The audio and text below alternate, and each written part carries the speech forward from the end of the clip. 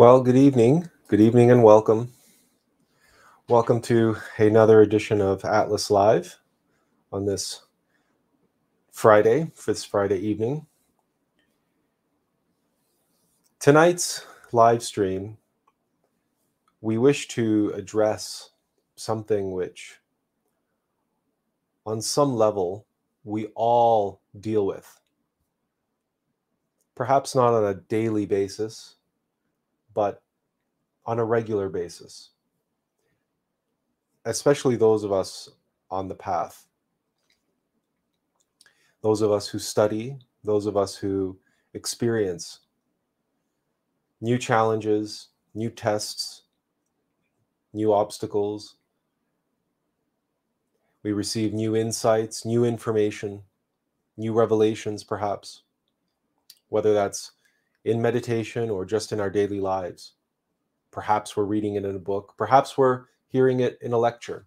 Perhaps we're even engaging with it in a live stream. And as we experience these new inputs, these new arrivals in our life of information,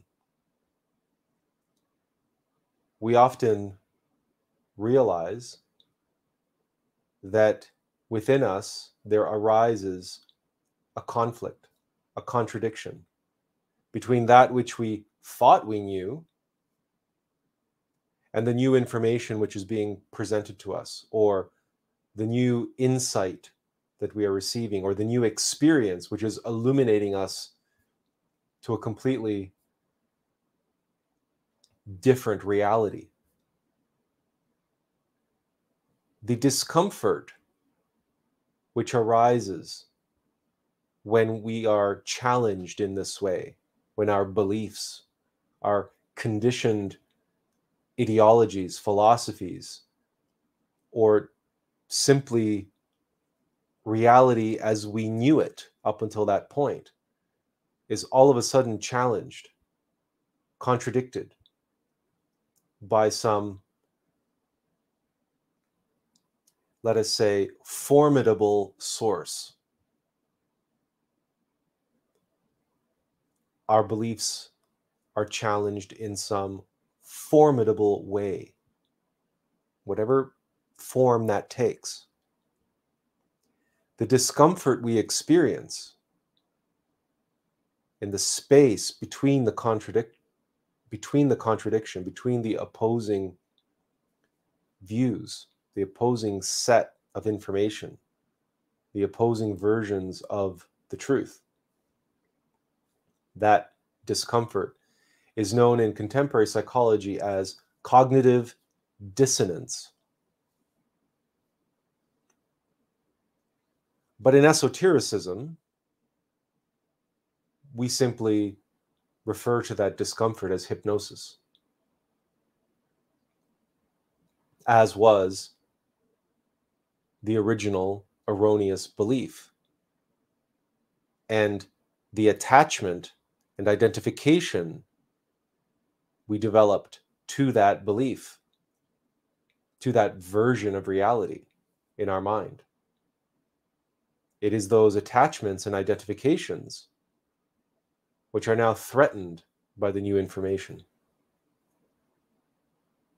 And any time we feel threatened, any time our comfort and security is at risk, we feel discomfort, we feel insecurity.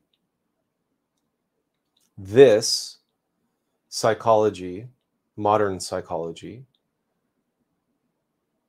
calls cognitive dissonance.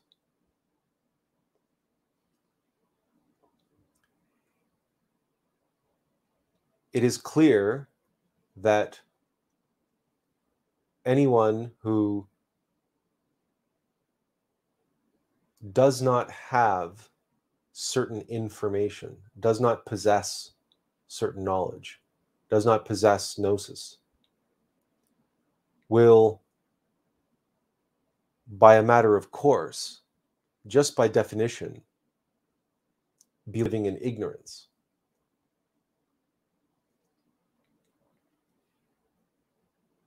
and any erroneous beliefs that we have, any conditioned beliefs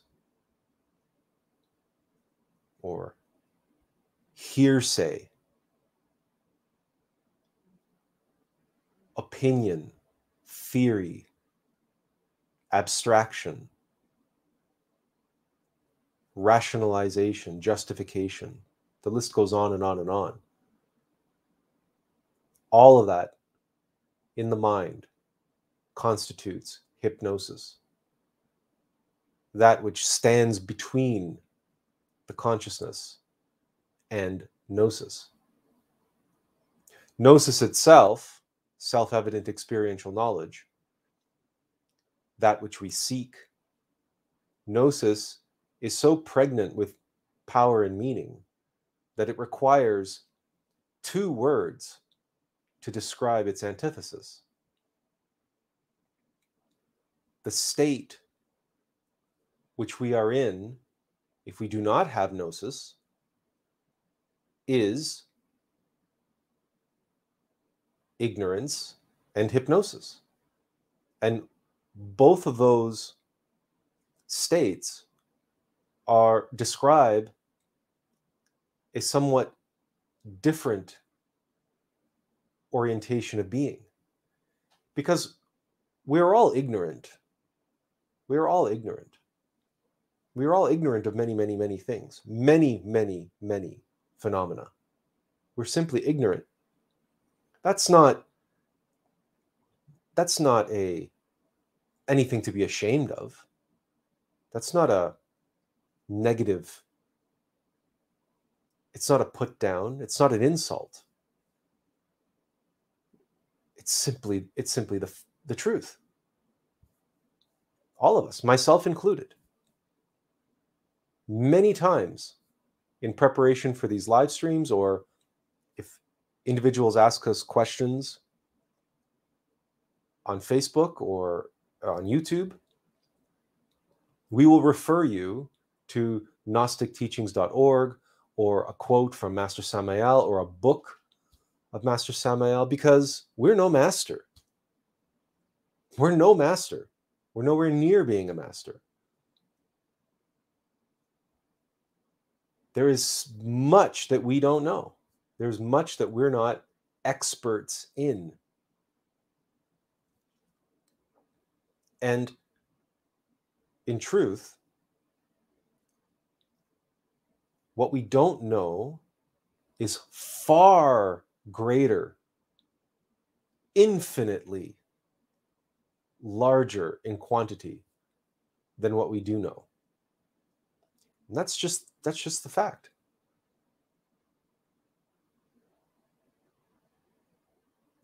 That we are here giving this live stream is for the simple reason alone that we know what it's like to not know. We know what it's like to be ignorant. We know what it's like to be hypnotized. What's more, we know what it's like to be possessed by fear, to be gripped by anger, as fear morphs into anger. And we know the consequences of that. We know just how painful that can be and the suffering that can cause. We're not ignorant of that. That we know.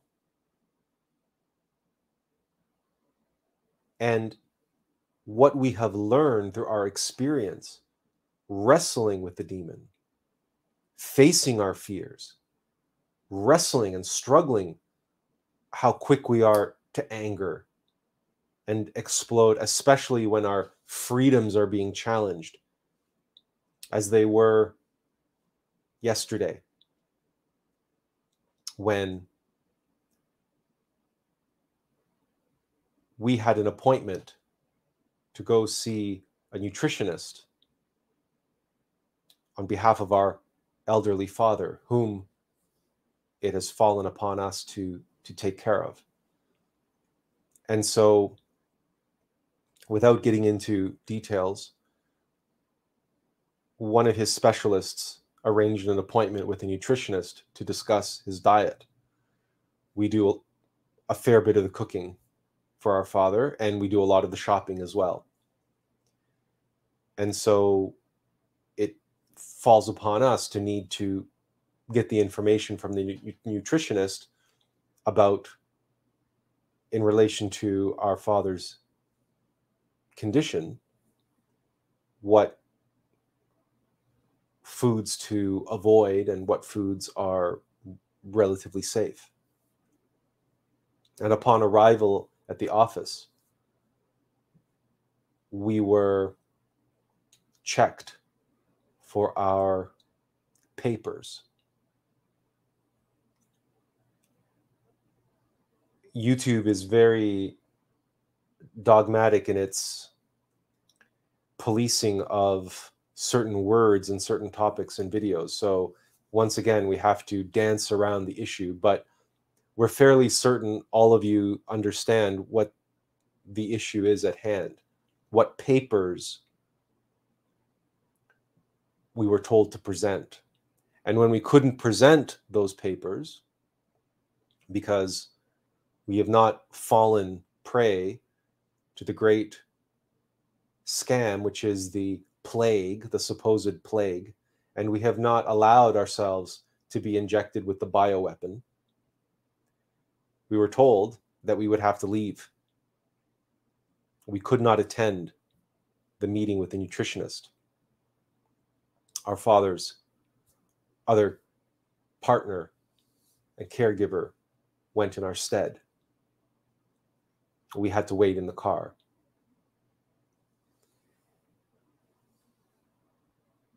So in that moment, rest assured that our old friend reared its ugly head, and our old friend of fear, the demon, wanted to come out, wanted to have his peace, wanted to have his day. And he's been biding his time for a long time as we've been cooped up here because of the lockdowns here in Canada. Not having papers, we can't go out, we can't be free. Our liberties have been taken from us, from a system which pretends to have our best interests at heart. So clearly, losing that liberty, losing that ability to control one's own fate, and of course, self-preservation in this case was extended to our immediate family member on whose behalf we were there. And what we deemed an essential service was being denied to us because of some policy. So we know intimately the pain, the suffering, the burning of living with egos, of living with our demons, and how the world we live in is constantly testing and challenging us to face our demons. That we know. We are not ignorant of that. That is one thing that we are not ignorant of. And because we are not ignorant of it, because we are so aware and intimately knowledgeable of that pain and that suffering that egos create, and the hypnosis and ignorance that egos cause in us and in others, in everyone, without exception. That is why we are here, and that is why we do these live streams. Not to talk about that which we don't know anything about, not to talk about that which we are ignorant of, and not to claim to be masters and experts and theologians, and we are none of that. We are none of that. We are ignorant on many, many, many levels. But the knowledge that we have, the knowledge that we've gained through, as we've said in previous live streams, through 40 years wandering in the desert, and the progress which we've made, our journey isn't over yet. We're nowhere near our potential. We are, much like you, are still suffering and struggling along the path. Just as we said, yesterday was one of those moments when it became clear to us just how much more work is left for us to do. But if through our experience and through our capacity to speak and be a messenger and a vessel for our innermost and for the Logos, for this, for what we know, our experience on dealing and fighting egos and overcoming hypnosis and overcoming ignorance and overcoming the causes of suffering, we are maybe a step or two ahead on the path. But just as when you're climbing a mountain, if someone is a step or two above, it is most appropriate for them to reach down a helping hand. That's all we're doing. So if through our experience battling a demon, this epilepsy, which we've talked about often, this fear at such a level, and still somehow manage to function and get it under control and get our seizures under control, and if our battle at that level and the knowledge that we've gained battling fear, for example, at that level, with that intensity and that strength and that power, what we learned through that struggle, surely it falls upon us to share what we have learned, to help yourself and others deal with the ego of fear at whatever level that you deal with it at.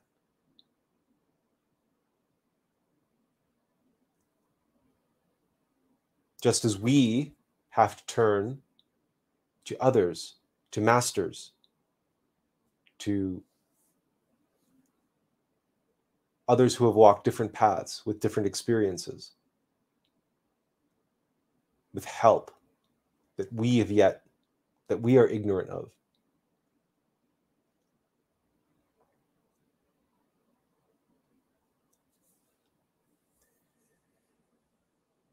Ignorance, then, is universal. We are all ignorant. Seeing that, knowing that, acknowledging that, and forgiving ourselves for that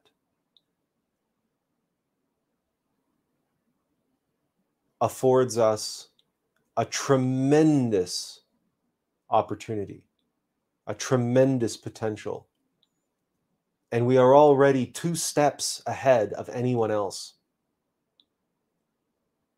On the one hand, we recognize and we accept, we embrace our ignorance. That opens us up. It opens our hearts.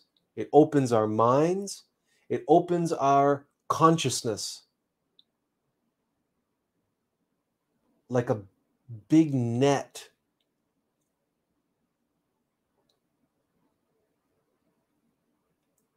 like the petals on a sunflower. And we turn towards the light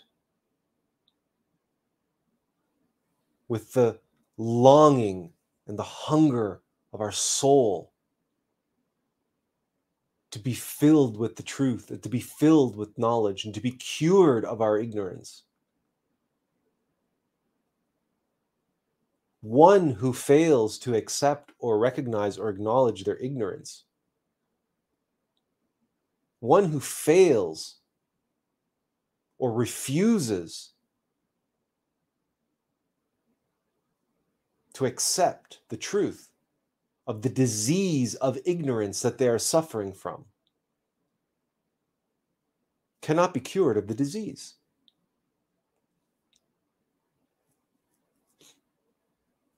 Because they believe that they know. And the comfort and security of their beliefs give them their sense of self, their sense of being. They reject, they've masked their ignorance. They've masked their ignorance under layers and layers and layers and layers of belief, of intellectualism, of conditioning, of tradition, of culture, of family, of you name it. The ego mind can create. Do all of you know what a gobstopper is? That multi-layered candy that can be like enormous, large, and you pop it in your mouth and you have to suck on it for hours and hours and hours and hours and hours to get to the core. If you've watched our video on belief, you know that this is the nature of belief. Somewhere in there is a kernel of truth, and upon that kernel of truth are layers and layers and layers and layers and layers of hard candy that cannot be bitten through. You will crack your molars before you crack the candy in one of these, before you crack the shell in one of these candies.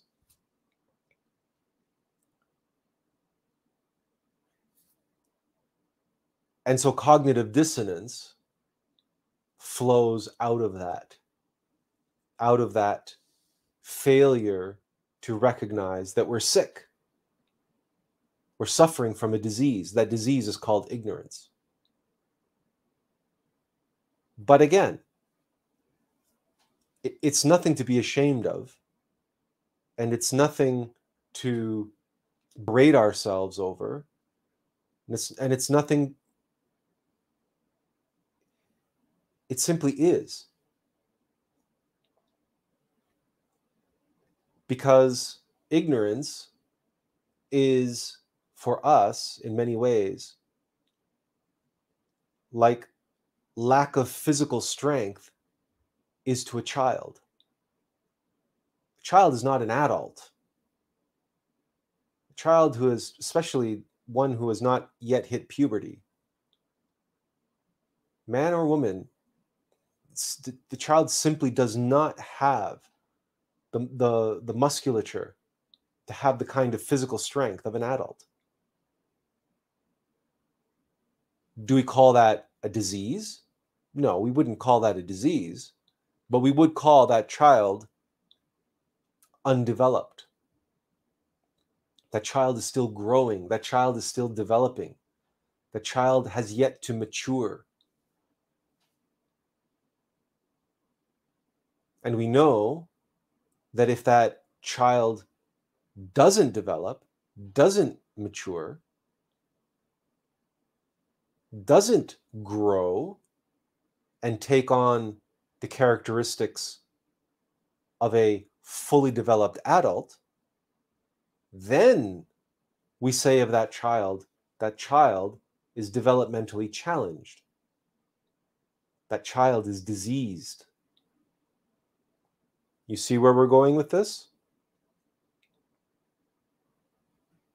Our ignorance is a disease to us as the developmentally, as the strength is to a developmentally challenged child who hits puberty but doesn't develop, hits adulthood but still has the features, the musculature, the size, the stature of a child. Something along the line didn't click.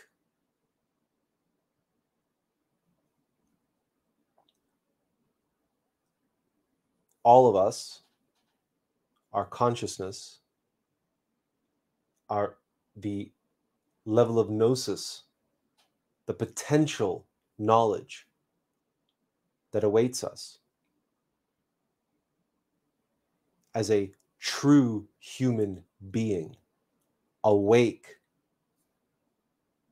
knowing ourselves, that potential represents our development. As we are, as an intellectual animal, with our consciousness asleep, we are diseased. We are developmentally challenged.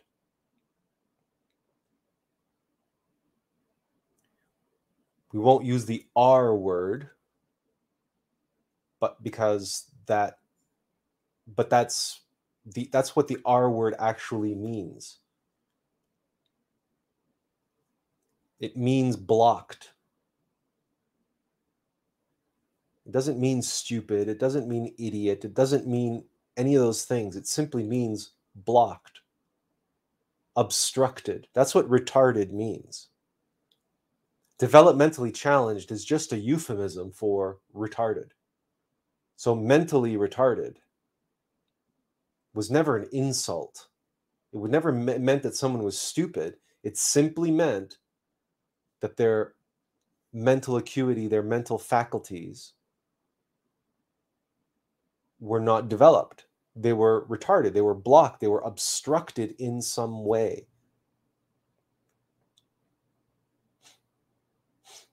This humanity, we say it's asleep, but we could say this humanity is consciously retarded.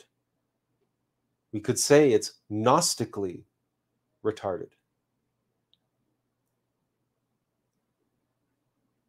And that's what ignorance is. And so, even though at a certain level, for example, we would say of animals, we wouldn't say animals are ignorant. They are as conscious as they need to be at the level that they are at. They are innocent and they're animals. A lion needs enough consciousness to fulfill his lionness. It's an interesting pun because that happens to be a lioness. Cats are much more conscious than most other animals, we could say, especially black cats. And if you ever owned a black cat, you probably know that intimately. We wouldn't necessarily call cats ignorant or ants ignorant, although ants are a devolving species, so it's probably not the best example. But the point we're making is, in nature, everything has the appropriate level of consciousness and the appropriate knowledge necessary to fulfill its duties at that level. This humanity does not. A human being is supposed to be conscious.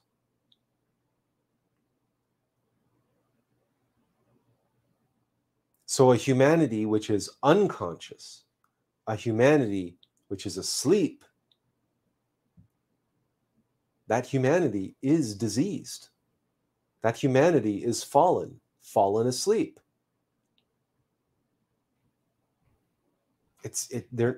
not human beings. They're intellectual animals believing that they're human, calling themselves human, but erroneously. They're ignorant. They're ignorant of the fact that they're ignorant. Just as many of us were before we began this journey, this path. We were all ignorant. And just as all of us still are, no matter how much we know or how much we think we know or how far we've come on the path, myself included. This is why we began tonight's live stream as we did. We are not perfect. We are not flawless. We are nowhere near the potential that we have, and we're nowhere near finishing the journey that we're on.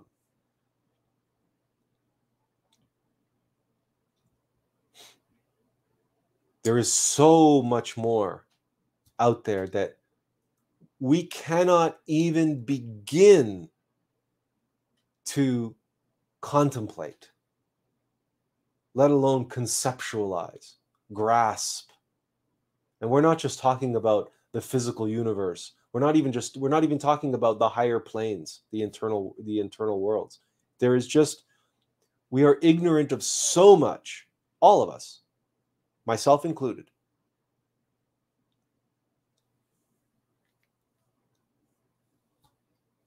But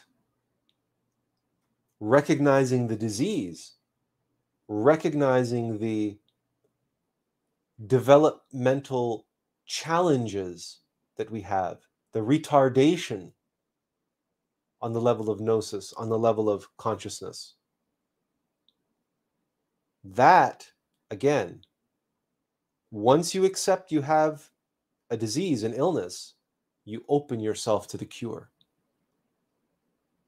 If you refuse to accept the disease, you cannot be cured. It is simple as that.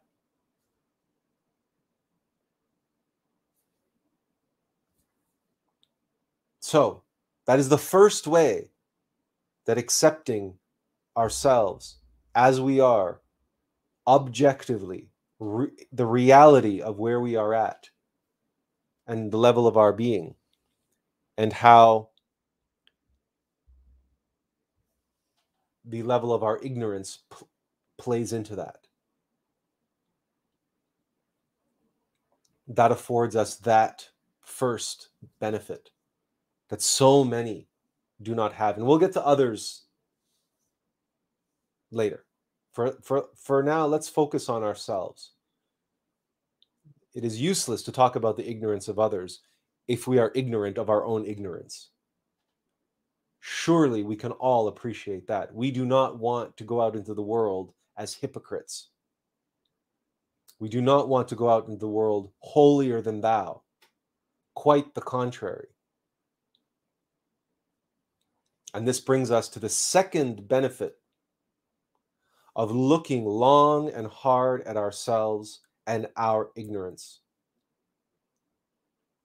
And accepting that we're ignorant. I know nothing. Because this is one of the most powerful and meaningful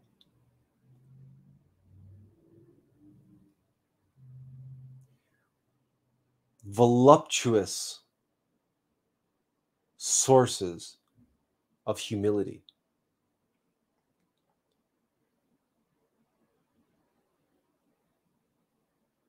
There is no path to radical humility. Radical humility is the path. The path of spirituality, the path to the divine,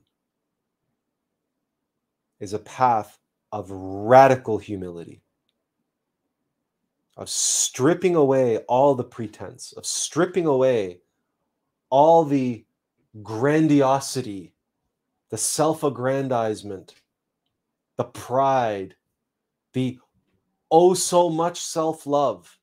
Yes, we must love ourselves, okay, but within reason. Beyond that, we get into narcissism. We get into mystic pride. We get into, I am so this and I am so that, and I can do this and I can do that. And if we start along the path and we start developing powers, or we start having experiences, immediately the mind jumps in and says, oh, I must be enlightened now. Oh, I must be having the initiation of this, or the 5th initiation of fire, or the 12th initiation, or I must be the reincarnation of this master or that master.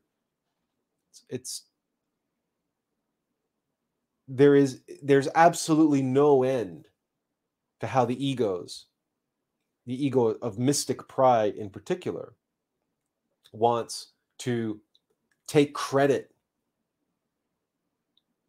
for that which it has nothing to do with. There's no end to the misappropriation of experiences and insights and knowledge and wisdom and genuine learning and objective information which comes in.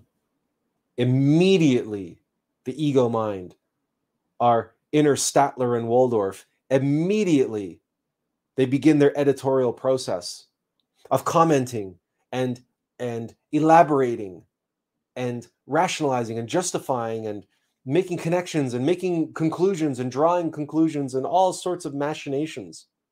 Whereas the information which was there is just there. It needs to be transformed and received through the consciousness, without the interventions and without the meddling of the mind. Because if we take in information in the mind and we give it to the ego mind and say, here's a new bit of information for you to play with, all we're doing is feeding our mystic pride. All we're doing is giving the ego mind more Lego with which to play its game of hypnosis against us and send us further into ignorance. We mentioned this in the last live stream on Wednesday when we spoke about those Gnostics, those aspirants who study endlessly, and they've read every book, and they can quote Master Samael or Manly P. Hall or the Bible or Blavatsky or G.I. Gurdjieff. They can quote them like that off by heart, and they know Pythagoras, and they know Hermes Trismegistus and the Emerald Tablets of Thoth, and they've read everything. They've consumed it all voraciously with a hunger for knowledge. This insatiable hunger for knowledge, for truth.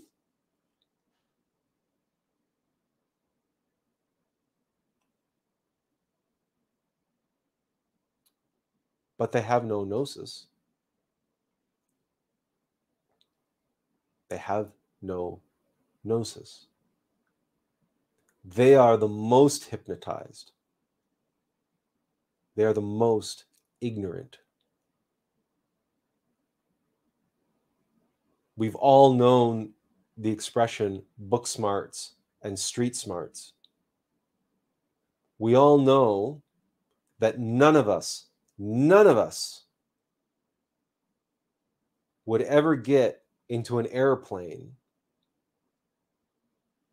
whose pilot had never logged any airtime.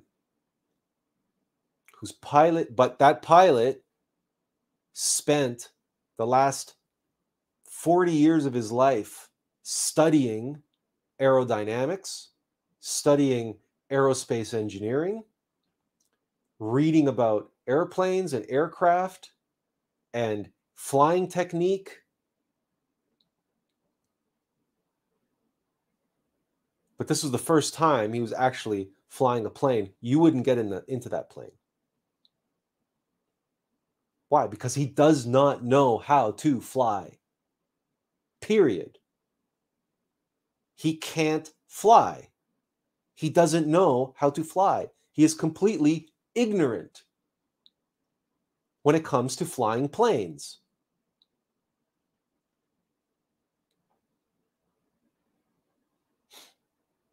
Book smarts, street smarts,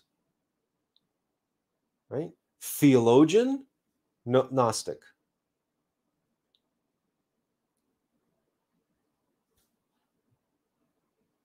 But if you speak to these individuals, one thing you will discover in very short order: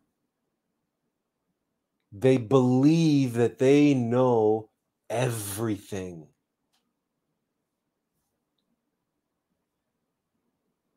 They are so filled with mystic pride. They are so proud of their esoteric library on the shelf. They can rhyme off, again, verbatim, what this master said, what that master wrote, when they wrote it, what book it was written in, what language it was written in, etc., etc., and goes on and on and on and on. Maybe they even study the various texts and scriptures in their original language, which means that they've spent additional time and additional effort learning multiple languages just so they could read those scriptures, just so they could memorize those scriptures. Now, are we saying that any of that is a bad thing? Are we saying that studying is a bad thing, that reading scriptures is a bad thing? No, we're not saying that at all. What we are saying is that it is not a substitute for doing the work and walking the path, and that reading scriptures does not alleviate ignorance, especially if you're just feeding the intellect, the ego mind, with those scriptures. If you're just digesting them with the ego mind, if you're not transforming them, if you're not meditating on them, if you're not digesting the essence of those scriptures, the essential truths of the symbols and allegories behind and between the words,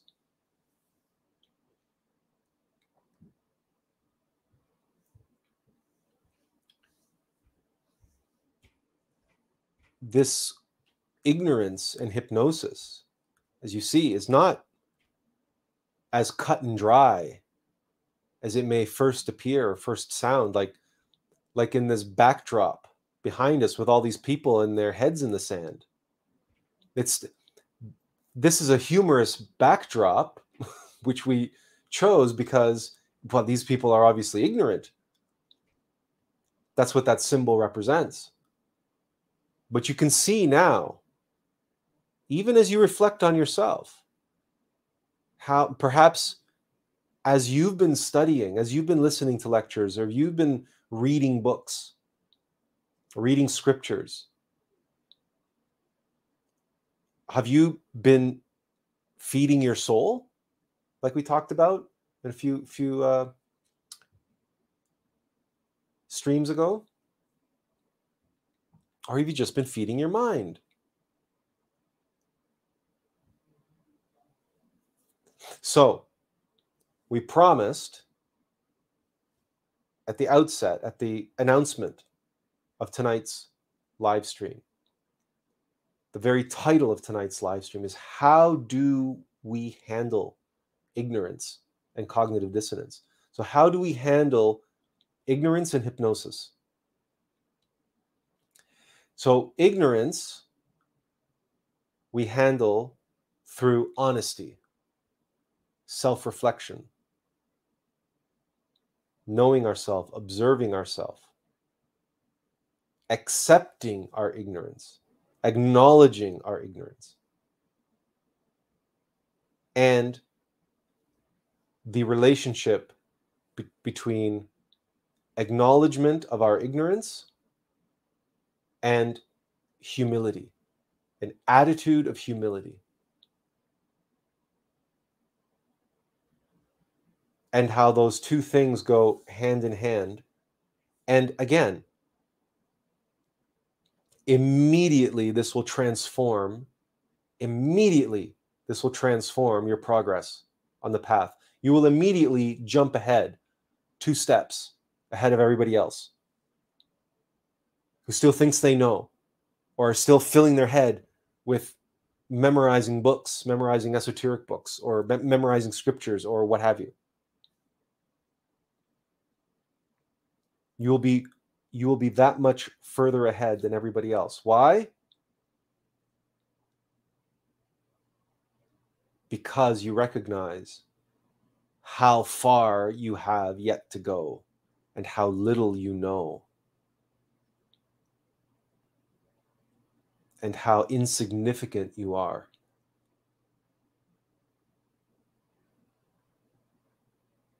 That, ironically, the more you let go and the more humble you become, and the more honest you become,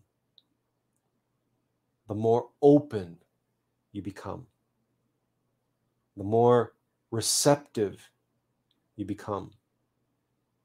If you acknowledge the void within, guess what? Nature abhors a vacuum. And your divine mother, whose mother doesn't relish the opportunity to feed her children, to make a glorious meal for the ones that she loves? Whose grandmother doesn't love baking cookies and making dinner and making these huge spreads for friends and family and guests? And we've never met a mother. We're not talking about a woman, let's say, just whatever. No, a mother. We've never met a mother or a grandmother or a great grandmother. Our great grandmother, when she was still alive, unbelievable what this little woman could do in her 80s. She could have opened a restaurant. She was unbelievable. And she loved to fill the void, especially when we were teenagers. We would come home from school, or we'd come home from university, and a bunch of hungry teen boys, and her face would light up like a Christmas tree. Why? Because those hungry boys needed to be fed. And there's nothing my great-grandmother relished and loved more than feeding hungry boys. She used to live in South Bend, Indiana, my great-grandmother, and she used to cook in the cafeteria where the Notre Dame University football team came to eat after practice. Talk about a dream job for a woman born in Hungary and whose passion was to give sustenance and show her love for all those who she knew by cooking for them, by baking for them. Now, if that's true for grandmothers and mothers and great-grandmothers,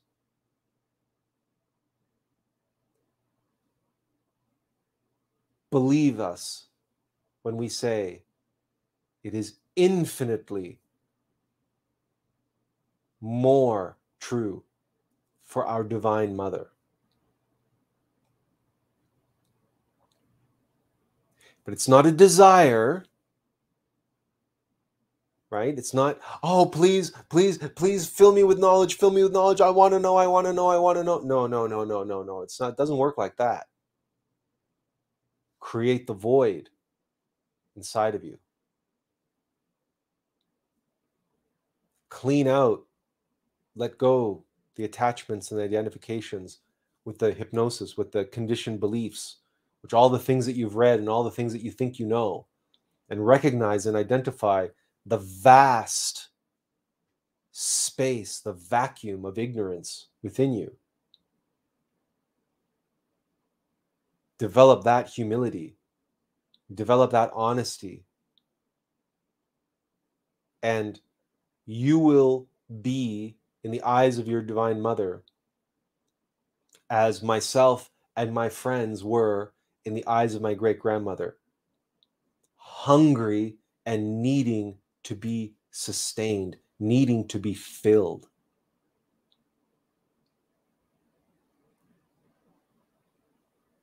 No one likes to cook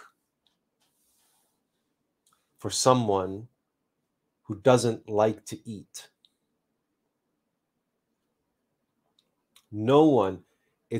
That's why if you ever go to someone's house and they offer you some food and you say no thank you, in many, many, many, many, many, many cultures, that's an insult.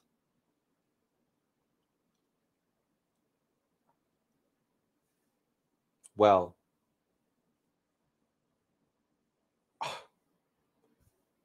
after a while, you don't prepare anything anymore for such a guest who keeps coming over but never accepts anything. After a while, you stop offering. Is it not true? And not because you're offended, simply because, well, you don't want things to be awkward. You don't want to keep offering to someone who keeps saying no. Well, okay, they don't want anything. They're full. They're not hungry. They're on a different diet. Who knows? They're fasting. Who knows?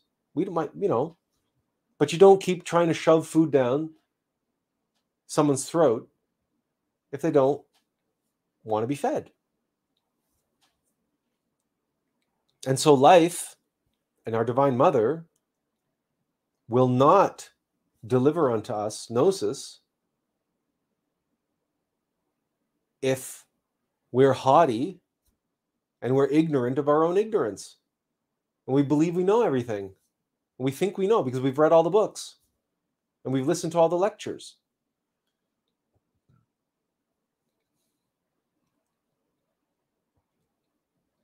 The gnosis will not flow into our lives. Nature abhors a vacuum, but nature does not flow into, it can't, where there's no space for it to flow into. What you get is the flow of experience of gnosis, the truth, bashing against our stubbornness and our thick-headedness.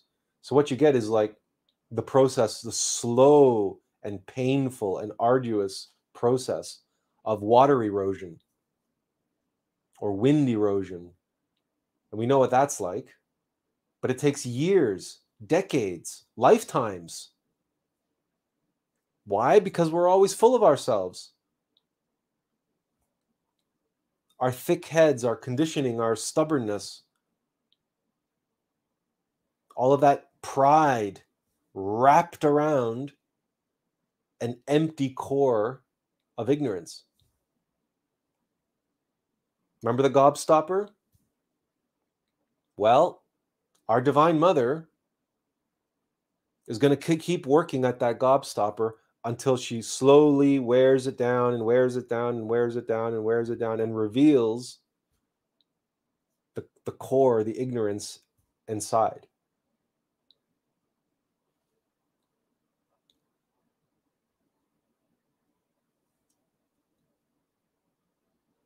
But that is a very, very painful process. And the pain that we experience, the suffering that we experience, is what psychologists call cognitive dissonance. Because the only reason why she has to wear us down like that is because we're so stubborn. We have such attachments. We're so identified to what we think we know.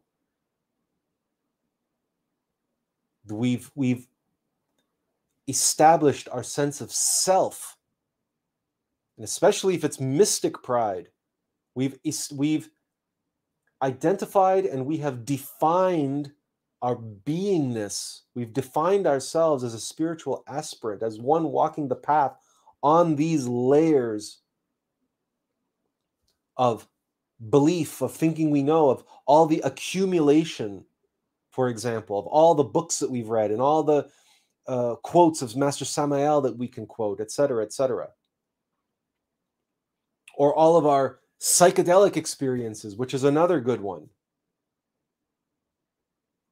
All the experiences that we've had under the influence of DMT or psilocybin or all the rest of them.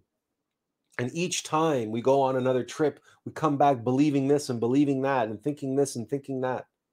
Because we've been going to the lunar astroplane, but we've convinced ourselves that we're traveling the cosmos. Or we're liberating ourselves of our ego or whatever. And we have layers and layers and layers and layers and layers of what we believe to be self-evident experiential knowledge. We believe it to be gnosis because, hey, I experienced it. It's experiential knowledge. Yeah, it's experiential knowledge under the influence, which means it's subjective knowledge. Like hallucinations, like dreams, like anything else, we're being played. And what's being played on us under the effects of these substances, we believe is a genuine experience. And if we interpret it that way, then we're going to be creating these layers and layers and layers. And you can experience this anytime you wish. You can experience the cognitive dissonance of individuals who are regular users of psychedelics.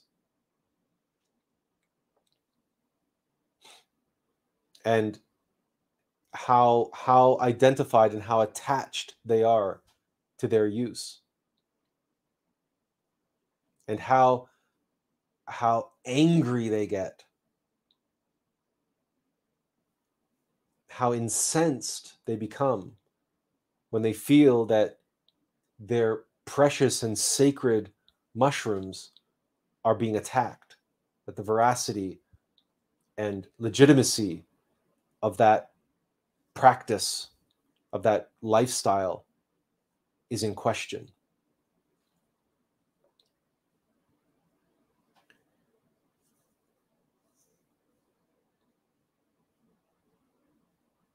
So again, humility, openness, honesty, seeing ourselves and accepting ourselves objectively, knowing ourselves, really always comes back to that.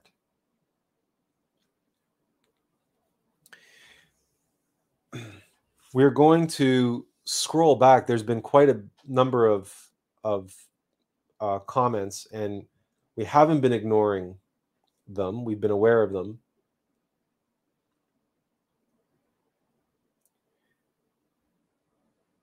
But we felt to at least get through the flow of the first part before we go into the second part. Let's address some of these comments.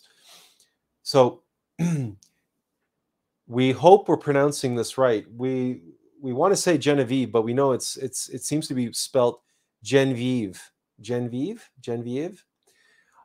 To want to stay completely ignorant is a problem. Some people seem to see a feeling of false security in ignorance. Absolutely. Well, that's the hypnosis. That's the hypnosis, the beliefs that are wrapped around the ignorance. And cognitive dissonance, in order to avoid the discomfort and insecurity, the mind doubles down on some belief. So then there is the whole issue around ignorance is bliss, and you've probably heard that expression. And there are many people who take that attitude. Oh, I don't want to know. I don't want to know. I don't care. I don't care. I'm going to live in my little box. I'm going to live in my little bubble, and I don't care to know what's going on around the world or in the house next door or down the block. I just want my again, my comfort and security.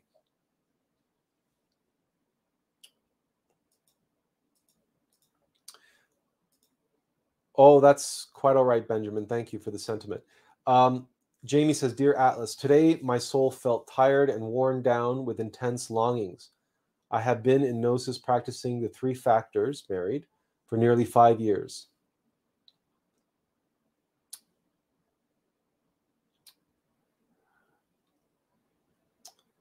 We're going to assume the next comment is connected, Jamie, but it is like someone placed blinders over me.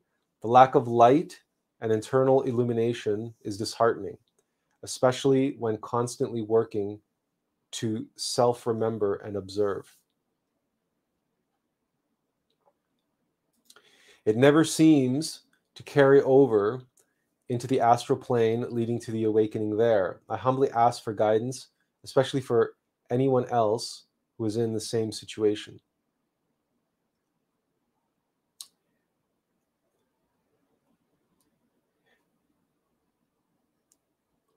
We recently did a live stream,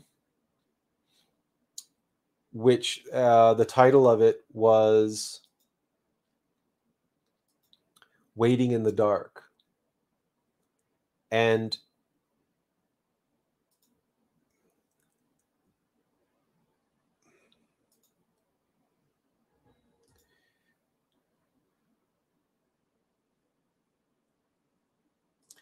well, I wish we could pull it up here.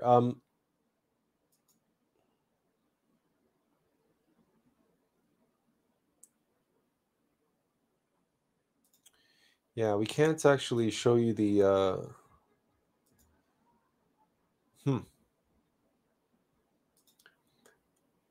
well, anyway, it's here. It's here, Jamie. It's called Waiting in the Dark. It's Attlas Live, episode 28. And in this live stream, we talked about the 40 years in the desert, and we talked about the virtue which is most useful to us on the path, and that is patience. We also talked about, in that live stream, we talked about how in our own experience we had, in some cases, we had to wait 20 years between spiritual experiences. 20 years. And we also mentioned how our access to our solar astral body was taken away from us. Once we had experienced what we needed to experience there, it was taken away from us. To say, okay, no more astral playground for you. Focus on where you are. Be here now. Don't worry about the astral plane. The astral plane will take care of itself. The astral plane will be just fine without you. That's what my innermost told me.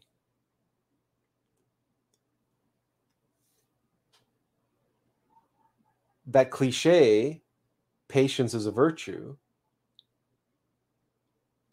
that exists precisely because of the spiritual path.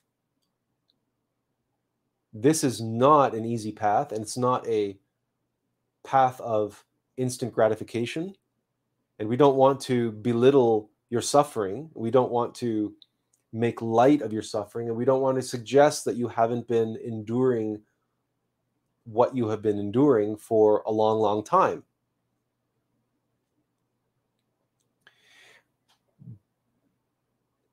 But there is a character who represents an archetype.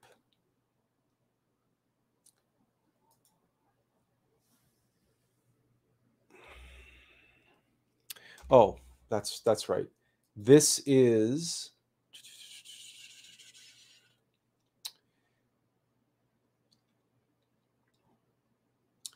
here it is. Okay.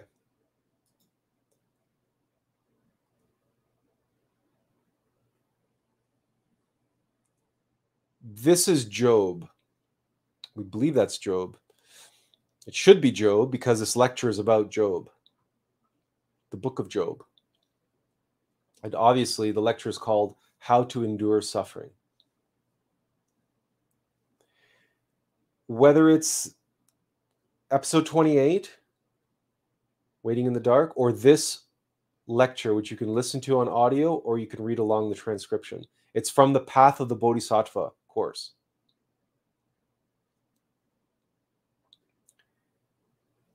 The answers you seek may be in that live stream we did or in this lecture.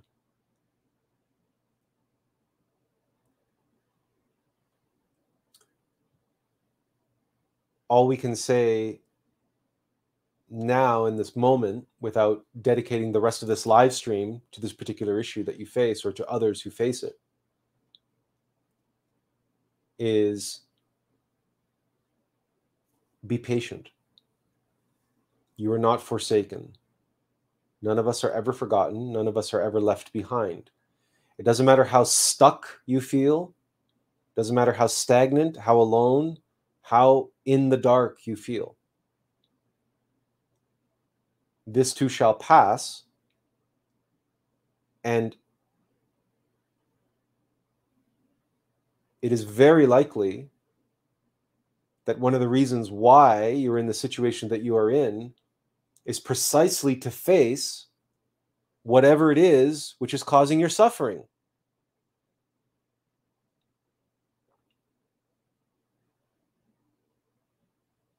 You want to be able to awaken the astral plane. You want to feel like you're advancing. You want to have spiritual experiences.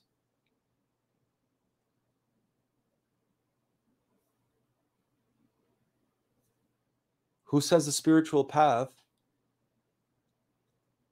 is about any of that? Is about wanting any of that?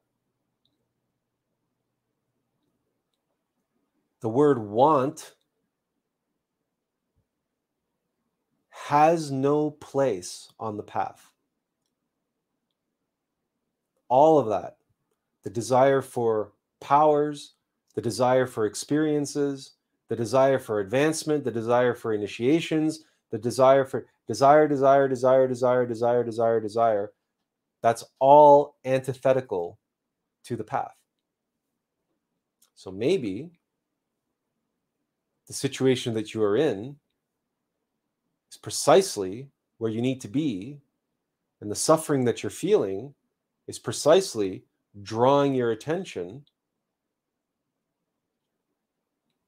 to the impatience that you have and the disappointment and the frustration that you're feeling. But what's causing the frustration? What's causing the impatience? The fact that you're not progressing? How do you know you're not progressing? You just think you're not progressing. Something is telling you that you're not progressing, and it's making you frustrated.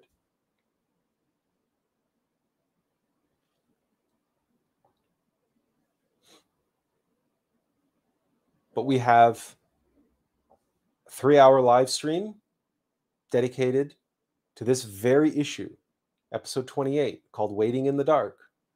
And we just shared with you this we'll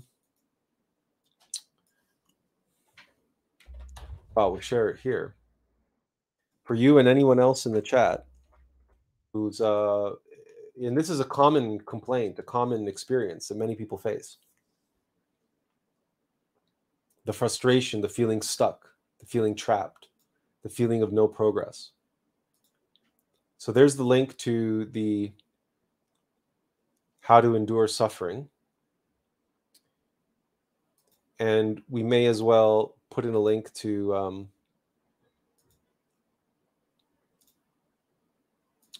there we go. Here's the link to episode 28. Episode 28, Waiting in the Dark.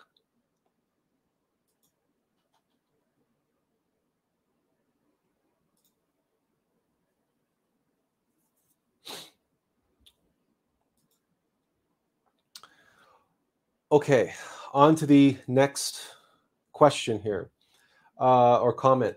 Many who are first will be last, and many who are last will be first. Absolutely, Christian. And this was in reference to the comment we were making about mystic pride versus humility, and how being humble gets you ahead of the game, ironically. Genevieve says, I feel anger, not fear. Aha. Are you sure about that?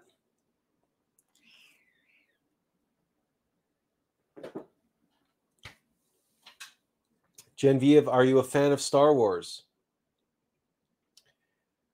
If you ever watched The Empire Strikes Back, even Yoda taught Luke that fear turns to anger, anger turns to hate. Fear is the great chameleon. Fear loves to hide behind the mask of other egos. And fear loves to morph into other egos. Fear is the great con artist and the great chameleon. If you have not read our dissertation on fear, we will link it here for you. And the reason we say that is because for many, many long years, I thought the same thing. I thought I had an anger management problem.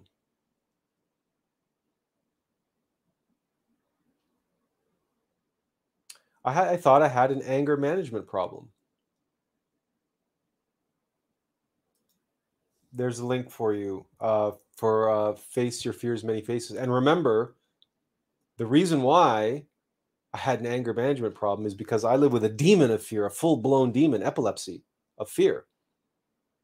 So you can imagine the anger that I feel when I get when I get possessed by anger. It's not anger, it's rage. Seething, burning, flame-throwing, Dragon Ball Z erupting in flames, anime rage. And I spent years, anger management, blah, blah, blah, this, that, the other. Nothing, zero, nothing worked. Nothing helped. Because I was ignorant. I was being hypnotized. I was coming at it intellectually. I was trying to figure it out, and I was following all the advice of the contemporary psychologists who, of course, like me, were looking at the surface level, looking at the obvious thing, the anger, the rage, what I was feeling.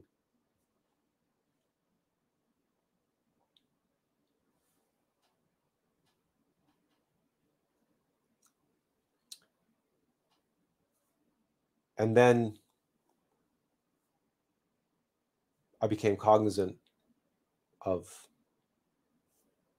what I was really living with and what I was really dealing with, facing and fighting and struggling and wrestling. And Erwin hits it on the head here, right? Fear is the primary emotion of anger. When you become angry, ask yourself, what is it that you are fearful of? It's not always all that simple, though.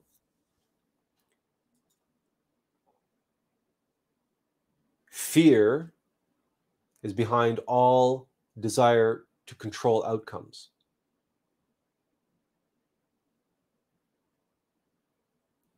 The desire to be in control of an outcome. So every outcome, every negative outcome,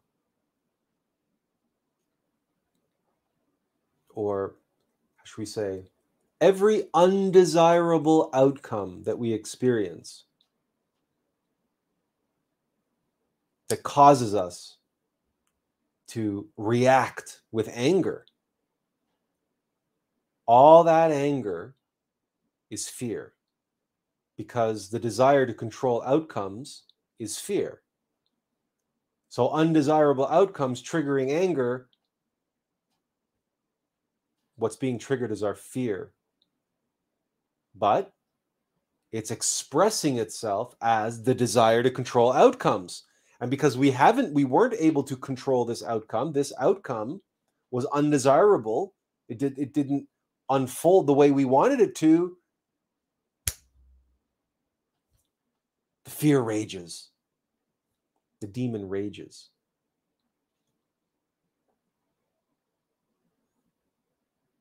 Fear has a tantrum.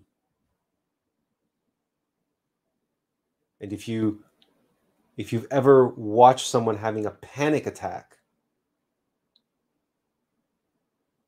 and watched a child having a tantrum, and observe an adult having a panic attack, like a severe panic attack, and a child having a temper tantrum, which again, psychologists call it a temper tantrum. But you realize, even on the surface, if you feel into it, you just need to be even remotely present and aware. The energy, the vibrations are identical.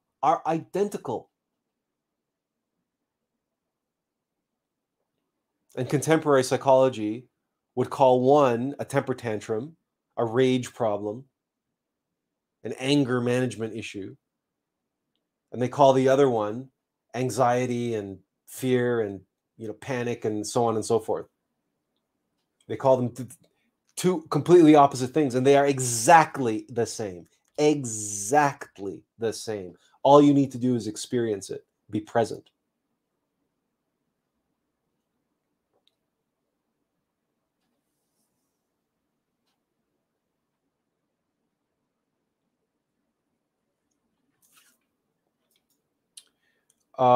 Erwin, this comment, fear is the false ego.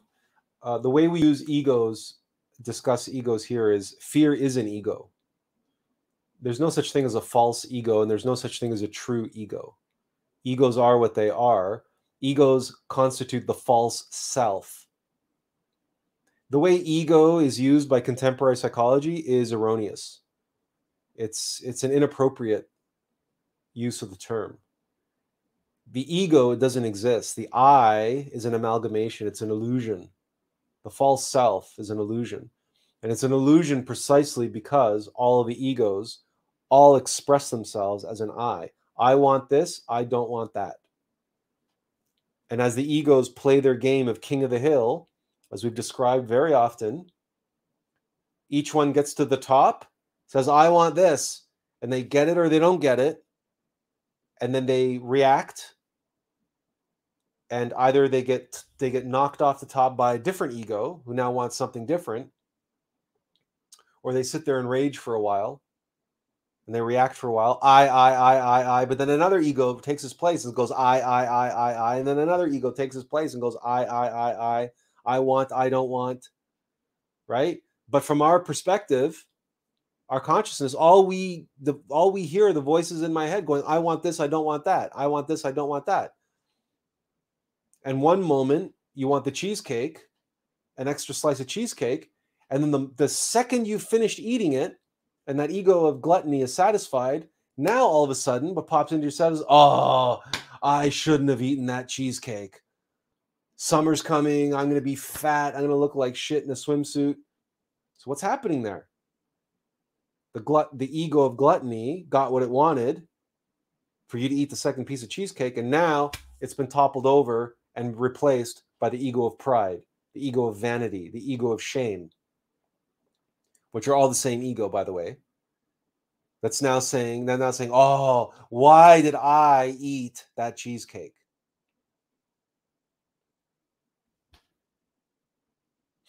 And that's what creates the false I and the voices in our head and all the crazy hamster running in the wheel machinations of our mind.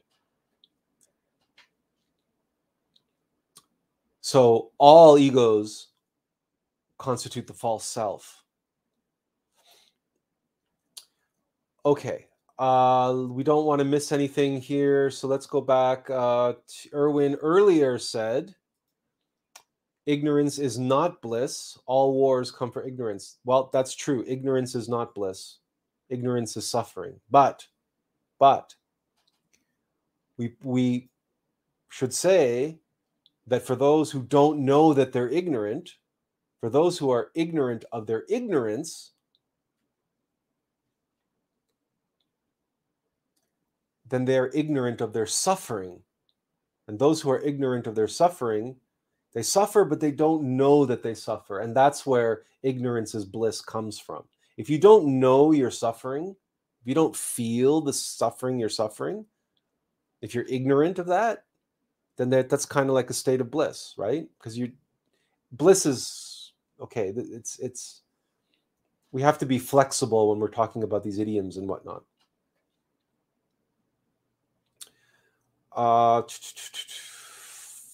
Sean said, false comforts and false security leads to a false identity. Absolutely. Because comfort and security are desires of ego. And again, it's fear.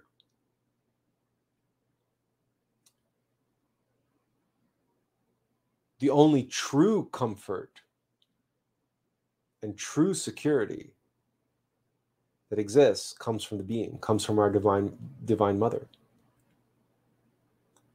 And that's within us, that's inside. There's no external conceptual belief. There's nothing that we can identify with outside of ourselves that gives us genuine comfort and security. It can only give comfort and security to our egos, which is how we are interpreting your comment here, Sean. These false comforts and false security leads to a false identity. We're just flipping it around and saying it's the false self, it's the false identity, which creates all these so-called comforts and security for us. But all of that's just feeding fear. And yes, it's all just for the false self. Christian said, ignore ant. We got that reference. Roy said, this fake self-love trend will have you 50 and alone because you decided to walk away from everything that, quote, didn't serve you instead of learning conflict resolution. You know, this is very true. There is an epidemic of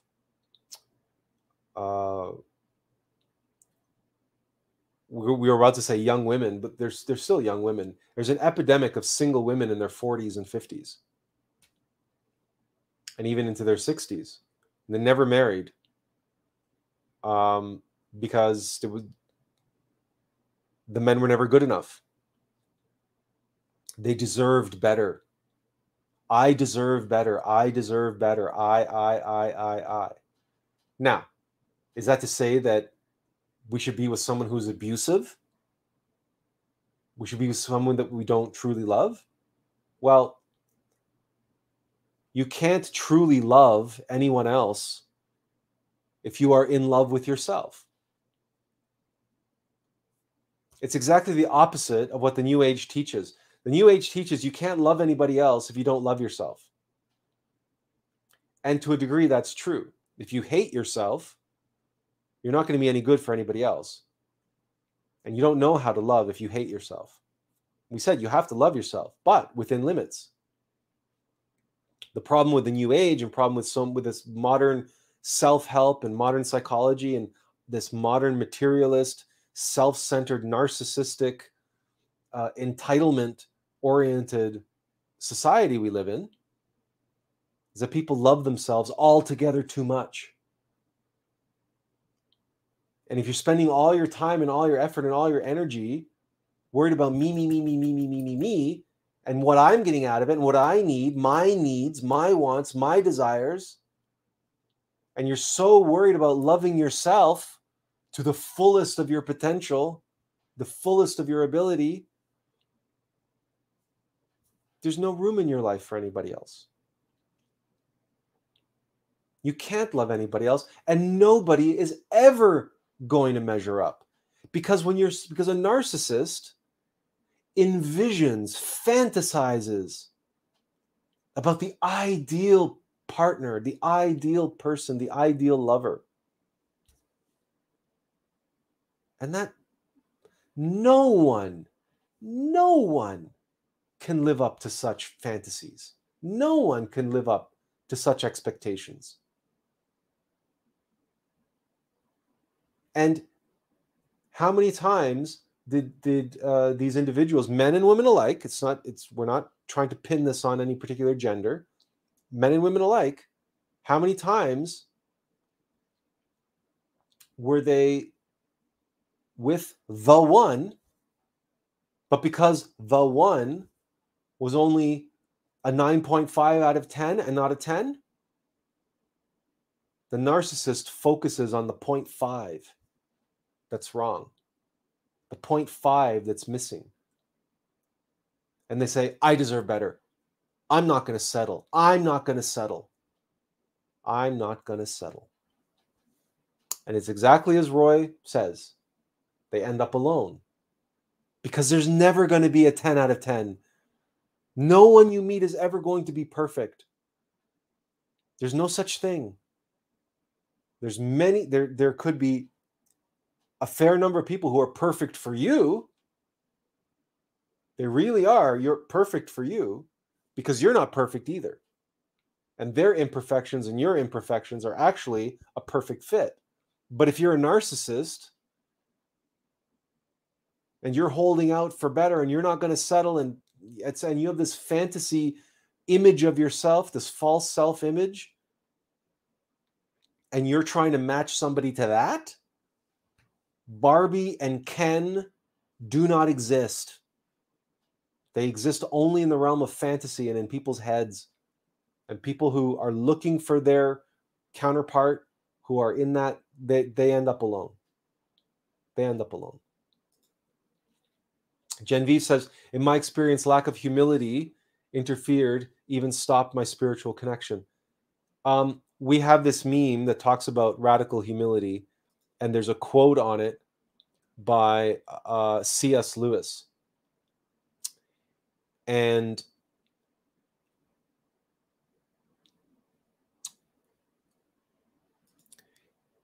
it's,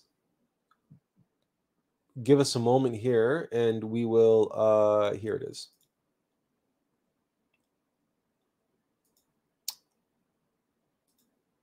Here it is.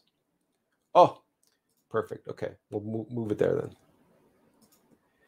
The quote here at the bottom says, for pride is spiritual cancer.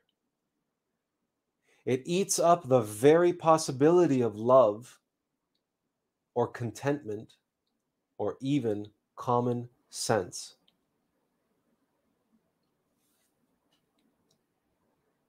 Interesting, isn't it? Serendipitous, is it not? When you read that in the context of what we were just speaking about in terms of narcissism and in terms of too much self-love and people being alone,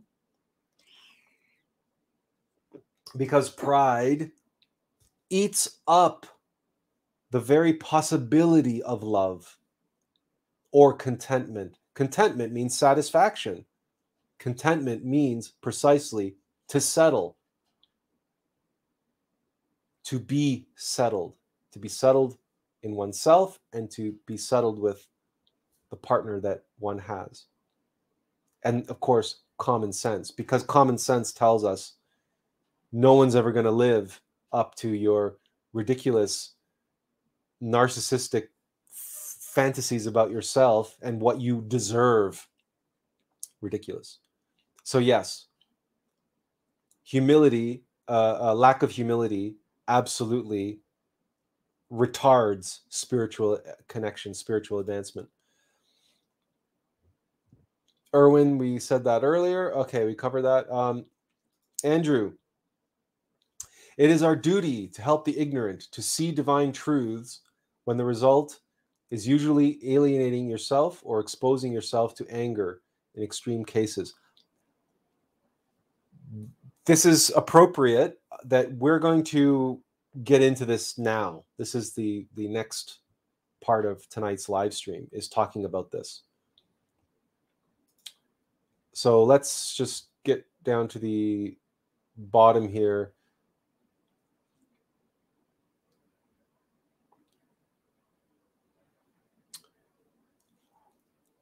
We're going to skip over these because we don't know what these are supposed to be, what they mean, and we think it's probably just someone spamming the chat. Okay, so Dylan Whiting, it's about complementing the divine plan and Earth's mission, is what I gather from today's topic.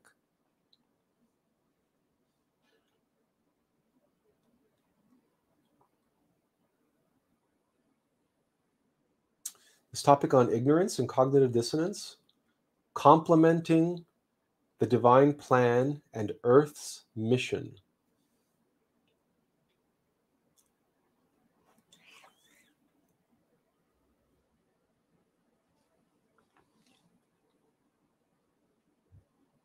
All of us need to worry about our Earth's mission, our body, our self and microcosm. We are all here to do something.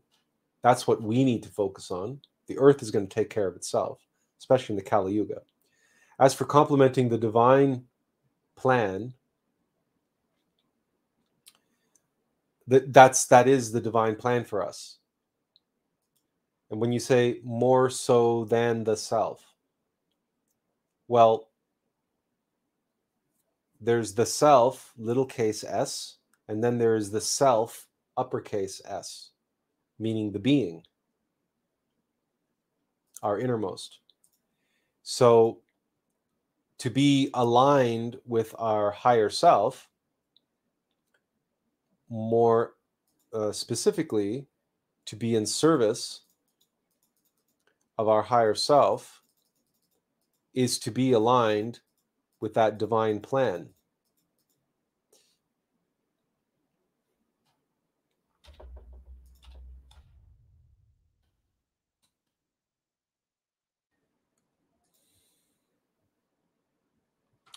So, this is ridiculous. So let us throw this up, and we've shared this before as well. We'll put it up like this. Okay. Tonight's live stream is about what we just put on this meme.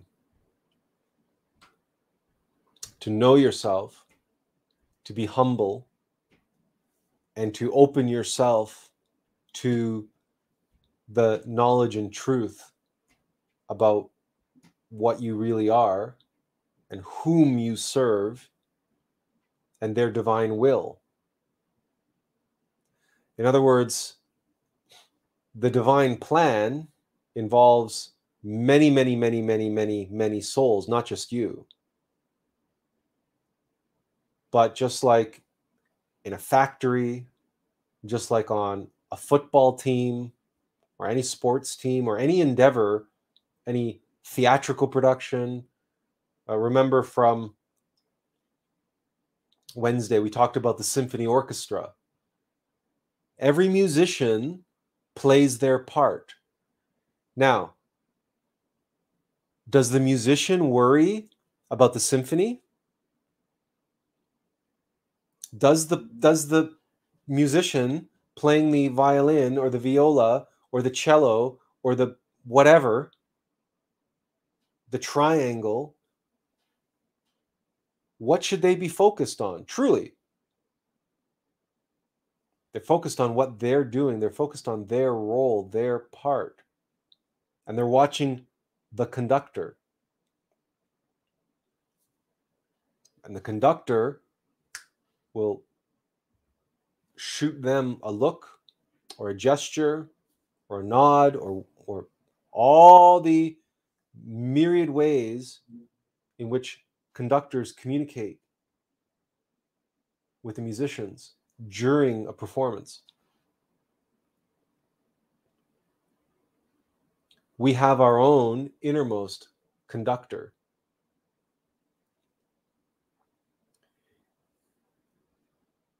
But perhaps the better way to weave this analogy into tonight's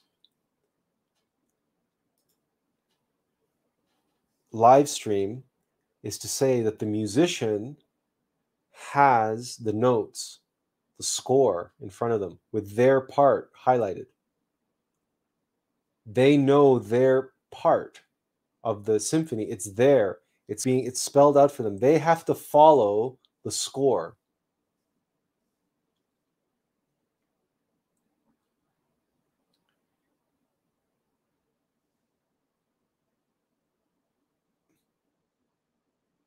And that score was written by God, essentially. If we're talking about Beethoven, if we're talking about Mozart, Wagner, the great classical musicians, great masters of music. Beethoven is the master of music for this planet, and his music was divinely inspired. So really, the notes on the page are the divine plan, but the musician only has those notes on the page relevant to them. And all the different musicians all have different scores. They're different parts. And then each of them has to play according to the conductor. And even though in a symphony there's only one conductor, we have to try to use our imagination and recognize that in the world, right, each of us have our own innermost conductor. But that conductor is, in essence, is a seed, an individuated spark of the whole. So really, we all have one piece of the divine conductor. And we are playing our little part in the divine symphony, the divine plan. But we cannot do that if we are ignorant, and we cannot do that if we are hypnotized, and we cannot do that unless we are humble. We cannot do that if we are proud, because we will be in our heads, and we will be in our self, our false self will be in our eye, and we won't have the humility to receive the direction of our innermost conductor.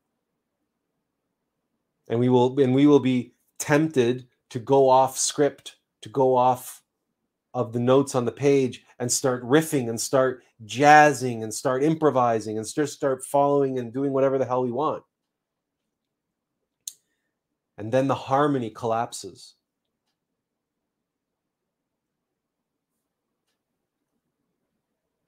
So in that sense, in that way, yes, tonight's live stream is about the divine plan.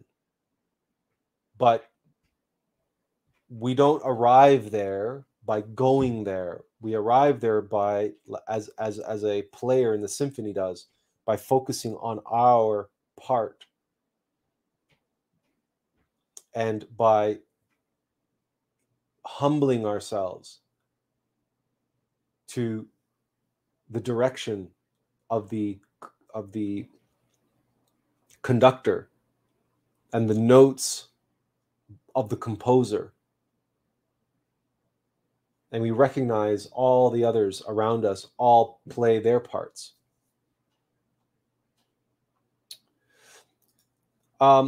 We have a comment here written in Spanish that we cannot read because we don't speak Spanish.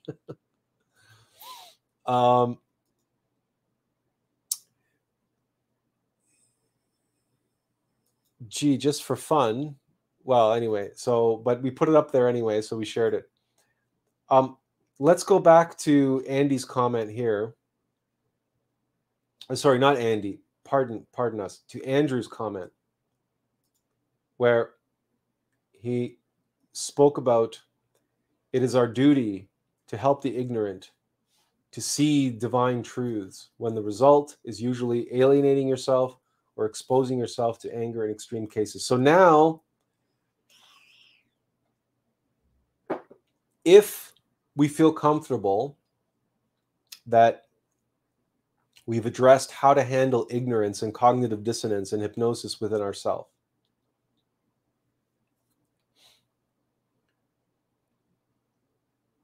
the next level that we experience this with is the hypnosis and ignorance of others, the ignorance and the cognitive dissonance of others. And it is a long-held axiom, a universal truth, a tradition stretching all the way back into antiquity, that it is the responsibility of all those in possession of truth to lift others up out of ignorance, out of darkness. That how we deal with ignorance, how we handle ignorance, is to illuminate, to bring light to darkness.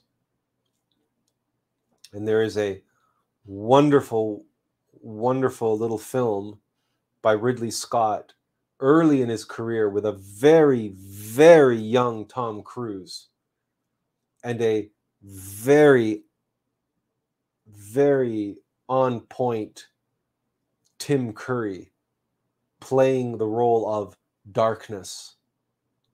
And the film is called Legend. And those words are spoken in the film. We are going to bring light to darkness.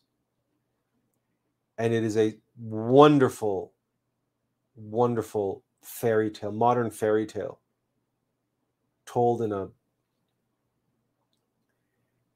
not an altogether dead serious way. There's a lightness, there's a light-hearted quality to it, a sort of Midsummer Night's Dream quality to it. But of course, we're talking about fairies and unicorns and sprites and centaurs and whatnot.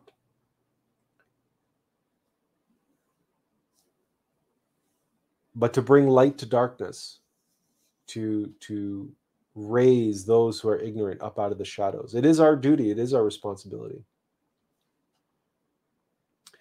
But here, we were waiting for somebody to make this point, because we all know what Genevieve is saying here. Some people have no interest to receive some truth sharing, in receiving some truth sharing or exchanging ideas. Of course not. Of course they don't. Because they suffer from cognitive dissonance. They think they know everything, or they are comfortable with what they think they know. They're comfortable in their beliefs. They don't want their beliefs to be challenged.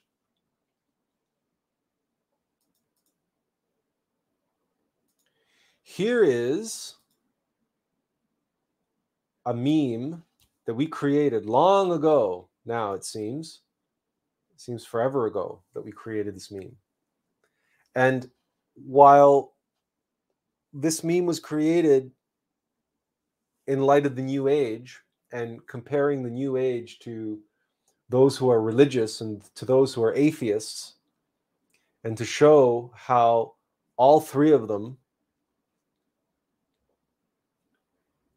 function from the same place, and that is their desire for comfort, and how their beliefs bring them comfort, and that they are not comfortable changing their beliefs. They're not comfortable having their beliefs challenged unless certain criteria are met, and that criteria must be that they maintain their comfort. So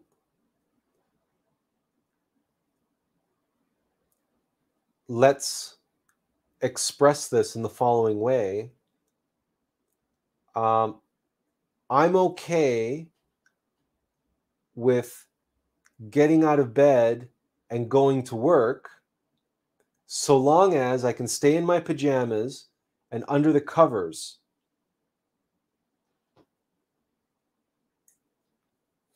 That's the effect of cognitive dissonance. So now you're trying to explain or express to someone the importance of getting up out of bed and going to work, or perhaps getting up out of bed because the house is on fire. And their response to that is, yeah, but I'm so comfortable here in bed. Why would I want to get up out of bed? I'm so comfortable here. So yeah, okay, I'll go to work. Yeah, okay, I'll go and do this thing. I'll leave the house. Sure, no problem. But I'm taking the comforter and my pajamas with me. That's cognitive dissonance. That's a lot of people. That's how they don't want to abandon, they don't want to let go their attachments to the comfort and security of their beliefs.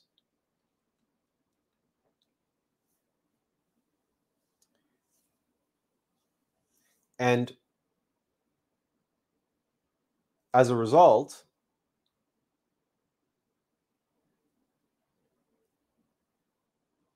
we may be responsible to help them out of their ignorance. But the reality is everyone has free will. And we cannot violate that. We must respect everyone's right to choose. So if people choose to remain ignorant, if they choose their comfort and security, if they choose to remain possessed by fear, and they choose the hypnosis of their cognitive dissonance and the hypnosis that eases their suffering and pain that they feel when their beliefs are threatened, well then, we've all been in this situation where sooner or later in the discourse, maybe it's in a thread, a chat, or whatever, an argument, or these very often degenerate into uncivil discourses, especially on Facebook. And while Twitter is the worst, we don't go on Twitter. I've said that many times. We are not on Twitter. We have accounts and stuff. We occasionally post, but we do not engage anyone on Twitter because Twitter is not a reasonable platform for reasonable people to have reasonable discourse. What is it, 140 characters? You cannot have a conversation with someone in that format. It's sound bites. It's all completely ego reaction. It's just insults and reactions and so on and so, because you can't do much more in 140. And so you have to be very short and very blunt. And of course, that's the worst approach at times when you're dealing with someone who's suffering from cognitive dissonance, because to be short and punchy and state the facts in that way to them is like receiving a bullet to the head. It's so unnerving to them, and their ego reacts immediately with, oh, that's just your ego talking, or their ego will react with, oh, you're just being arrogant, or you think you know it all, or how do you, or where are your sources for that? Back that up with something, and they have a million different excuses why they shouldn't accept the truth. And Irwin points out that's why growth and comfort cannot coexist. And we've expressed this recently as well on Wednesday when we were talking about the paradox of opposition and obstruction and obstacles and baffling. Life is baffling, and we explained precisely what baffles are, and the relationship between water and baffles, and how baffles create structured, energized living water. Water grows. Water becomes more powerful, more capable. It becomes better water only if it's exposed to baffles.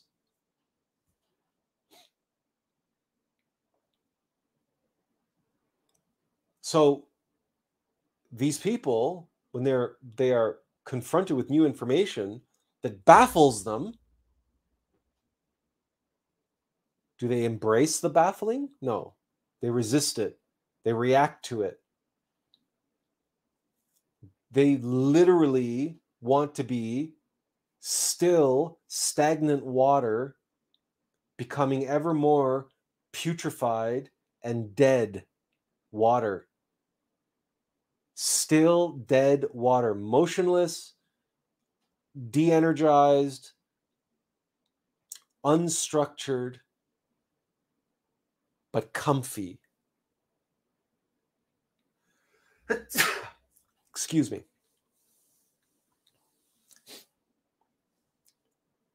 So, what kind of an animal do you think of when you think of an animal that just sits and wallows in the muck, in the slime, in the sludge, in the pond scum? Right? That's a swine. That's a hog. Oh, thank you, Erwin. Thank you. But that's a hog. That's swine, right? Swine wallow in their own feces and in their mud, in the sludge, in the slime. That's a swine. That's a hog. And eventually, there's really nothing we can do when faced with the ignorance of others and the vehement and sometimes aggressive and even violent and really nasty cognitive dissonance of these people who feel like mentally they've been backed into a corner and they feel the foundations crumbling beneath their feet, and for them it becomes an existential threat. Their sense of self, their sense of being, all of a sudden is under threat. Well, they lash out, and they can be very, very, very, very nasty indeed. And listen, you have to just eventually just cut your losses and say, listen, and then it clicks, right? It'll come to you. The words will come to you, almost as if by magic. Okay. And you'll nod your head and you say, okay, I get it. I get it. Do not cast pearls before swine. Every argument you've ever had with someone where you were trying to illuminate them, trying to bring them up out of the darkness, right? Trying to get them out of the muck, trying to re-energize and revitalize them. But to do that, you have to be baffling to them. What you present to them has to be baffling, because that's how water transforms itself from being dead, stagnant water into becoming energized, living, structured water through baffling. So the new information is baffling.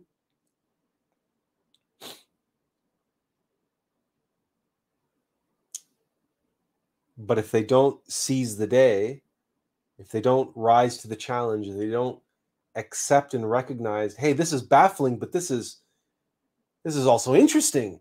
This is exciting. This is renewing. This is revitalizing. This is energizing, what you're telling me. It's baffling. I don't get it. And it's breaking apart all my conditioned beliefs, but I don't care.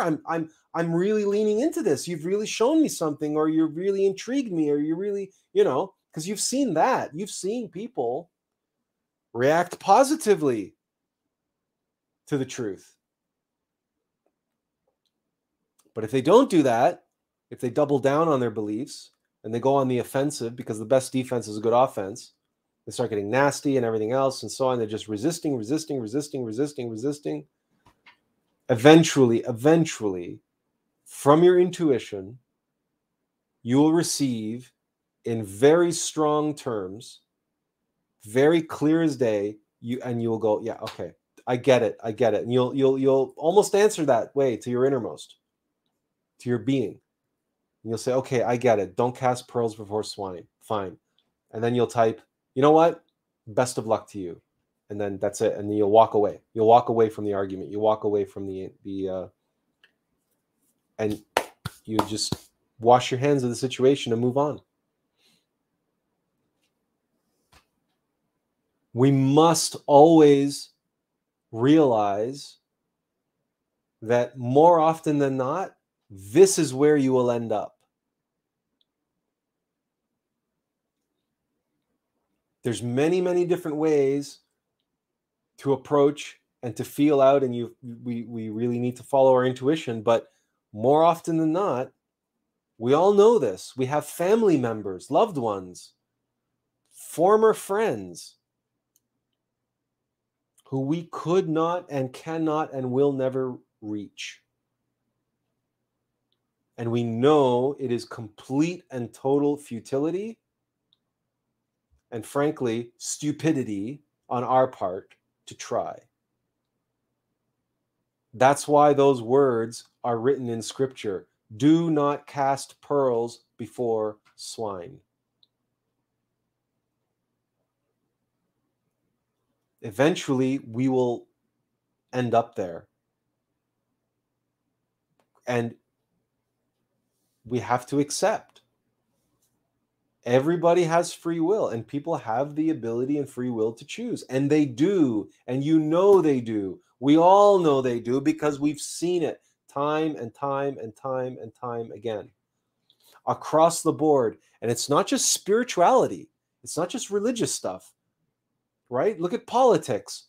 Look at sports. For goodness sake. Look at guys in a bar talking about sports teams or brands of cars or brands of beer or brands of cigarettes. It doesn't matter. People can argue over anything and they can dig themselves in their attachments and their identification to anything. Have you ever listened to nerds talk about Star Wars or Star Trek or the latest abomination of the Marvel universe, of the Marvel Cinematic Universe? Just watch a couple of those live streams on YouTube of nerds talking about their beloved franchise being destroyed, or a film which, you know, or arguing with one another about something, about anything related to fandom or related to nerddom or whatever you want to call it. They can spend literally hours arguing over a comic books, whatever. Now, we explain why that is in our Skywalker Apocalypse video. But the irony is they don't even know what they're arguing. They're ignorant of what they're arguing about, of why they're so passionate about what they love. They're ignorant of that. And at the end of the day, if someone is ignorant of their ignorance, it is very, very difficult to enlighten them.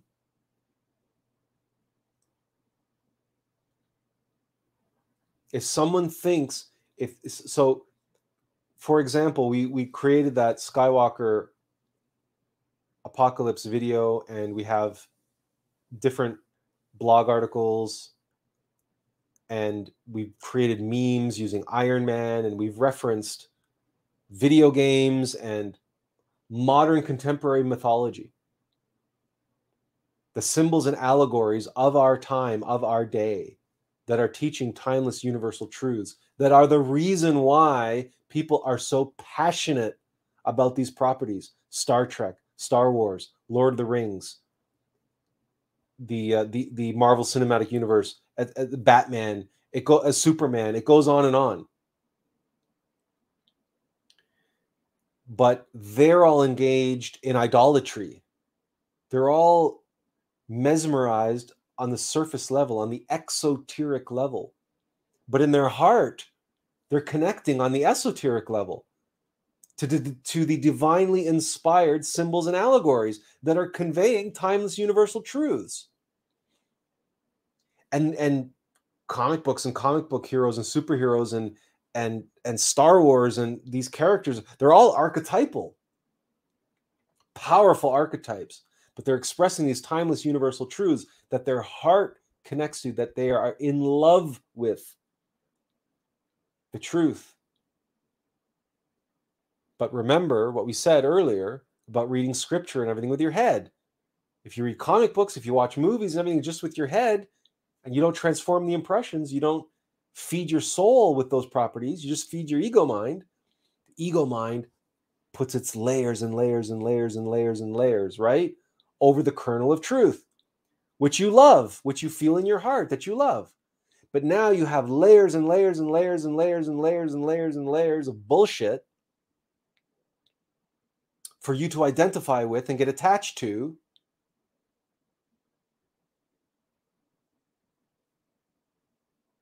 And for you to become an expert on, right? An expert on the lightsaber construction, for example, or an expert or a collector of mint in-box action figures, or a collector and a avid reader of all the expanded, extended universe of Star Wars or Star Trek or whatever. Or you literally have thousands of comic books and you dub yourself an expert. But then someone like ourselves come along and say, well, you know, all these archetypes and you know all these stories and you know these properties that you're so in love with, you know what this actually means, don't you? You know what it's actually trying to tell you, don't you? Do you think that we have been able to reach any of them? That any of those fans, that any of those nerds and the people in the fandom, do you think that we can reach any of them? That we can convince any of them, even with our 2.5-hour Skywalker Apocalypse video, that Star Wars is a religion? It is a modern day mythology?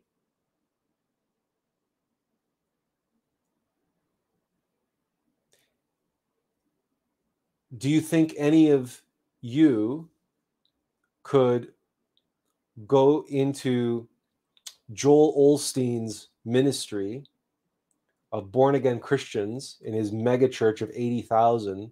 Do you think any of you could go in there and begin explaining to anybody and any of those 80,000 people and convince them of the Gnostic origins of Christianity and what the Christ actually symbolizes and allegorizes and what the cross really means?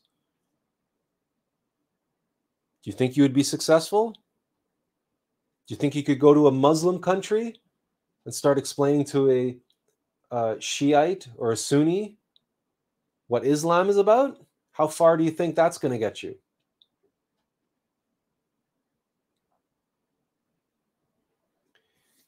Identification and attachment, okay? In religion, we call it idolatry, and we call it fanaticism and dogmatism. People who are locked into that modality are ignorant of their ignorance.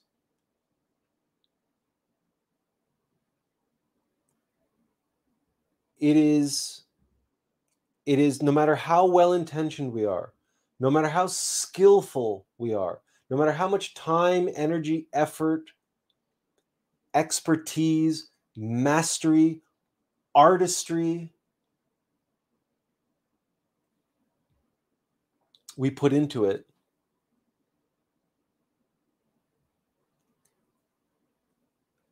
it is all but impossible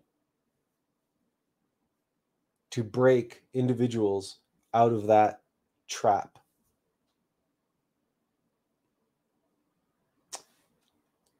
It's funny that Michael Chase brings up the Dunning-Kruger effect, because we actually commented on this in a thread recently on Facebook, and we got shredded because we said, "Oh, the Dunning-Kruger effect. Oh yeah, this is a perfect terminology expressing materialist scientists and their dogmatic view of reality," and we were shredded. It's ironic, but there it is. Let's follow up with another comment that Michael left us. I've noticed that most react with cognitive dissonance also respond with the attempted gaslighting of your sanity while challenging their beliefs or personal opinions. Well, of course, as we said, the best defense is a good offense. And the toxic individual, the passive-aggressive individual, is a narcissist. And what they are going to do, by what they're trying to do by gaslighting you, you see, what they want to do is discredit you. They want to discredit, and they want to have a reason why they should not listen to you. So what's the easiest way to create the emotional and psychological reason to shut someone out and shut someone down? Make them lose their temper. Make them lose their shit. Because if you lose your temper and you lose your shit and you start, you start showing your frustration, you start expressing, aha, see, he's just a lunatic. I don't have to listen to what you have to say. You're just a rambling lunatic. Listen to yourself. Look at you. You want me to listen to you? That's classic passive-aggressive behavior. The ignorant person, the one suffering from cognitive dissonance, is suffering because they're being presented with information which is contradictory and threatening their comfort and security, but that information is credible. It's a formidable attack. So they have to weaken the attack. They have to weaken the force behind that attack. They have to discredit it. So again, you've heard the expression, right? We're ad hominem, right? That means of the person. So it's a personal attack. But the passive-aggressive person is passive-aggressive. They don't want to appear as the bad person, as the aggressor. So, as exactly as Michael expressed, they gaslight you. They plant a toxic landmine for you to step on that causes you to blow up and lose your shit. And then they can say, aha, you see? You're just a rambling lunatic. I don't have to listen to you. And now they can rest easy in the comfort and security that no matter how formidable that argument was, it came from a rambling lunatic, and I don't have to listen to him. I can completely discredit, and I can cancel them and everything they ever said. Because that's what cancel culture is all about, by the way. That the social justice warriors and the postmodernists will wait for somebody to commit some kind of egregious, politically incorrect social faux pas or whatever. They will await some sort of horrendous sin to be committed by someone, and then as soon as that goes public, then they can cancel that individual, and all of their work and everything they have to say immediately becomes irrelevant. Why? Because that person committed one crime, one act of whatever.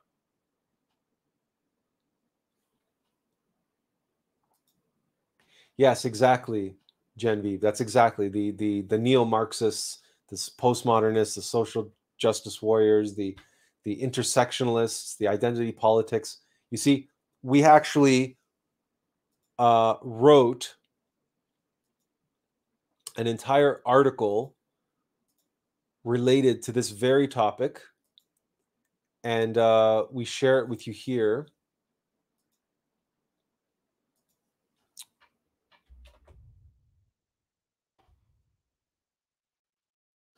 And whoops, okay, there. The article is called SJWs and the Ultimate No-Win Scenario. So here you see an entire article dedicated to what we're talking about right now, dealing with cognitive dissonance and dealing with people that are not only resistant to the truth, they're going to go on the active offensive to undermine you, your credibility, your character. They're going to find ways to, undermine you. And if you want to know the origins of this strategy, read the article that we just shared, the link with you, because this article spells it all out and why you cannot win. You cannot win with these people. It's a no-win scenario, because the stronger you make your argument, the more they turn that around and turn you into the aggressor and the evil one. And the more passive and softer and lighter and weaker the more lightly you tread, well, the more they take advantage of that. They see that as weakness,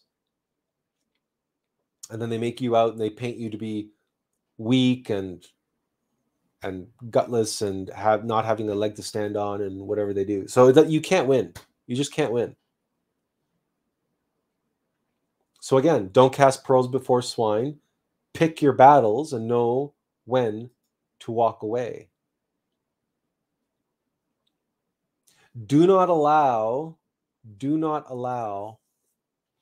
your self-righteousness to guide you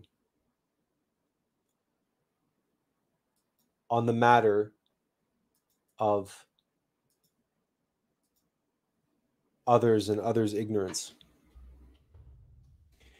And this is one of the very first articles that we wrote, called To Herd or Not to Herd. The link is in the chat. Again,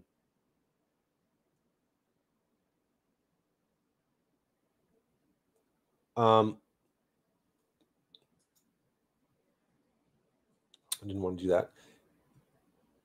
What we're showing here in this image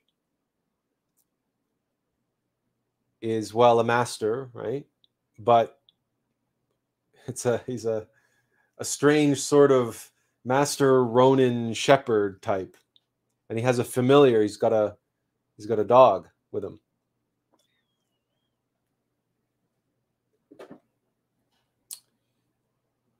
And the little quote beneath it is, the humble shepherd, the hidden master, the warrior monk, the noble samurai. How do we relate to them and to the archetype of the magician? And the title of the article is To Herd or Not to Herd. How do we deal with the ignorance of others? How do we approach them? How do we handle them?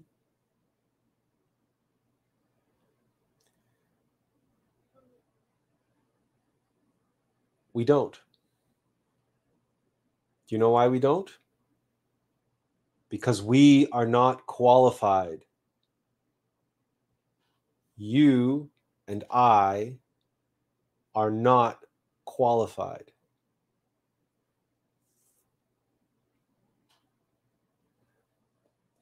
We're going to do a bit of spoilers here on this article.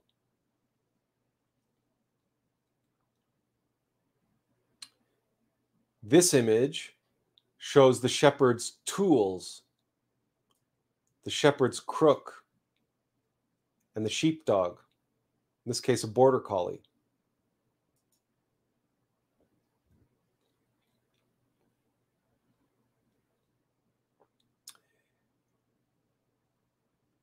We won't obviously go over everything,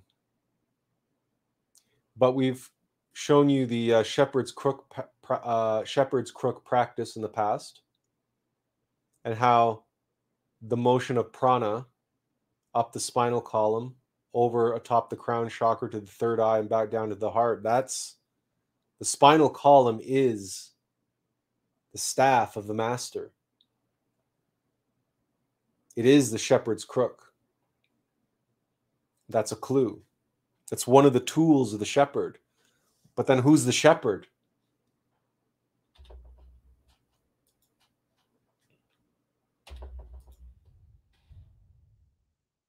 Oh, wonderful. There we go. I'll just click back.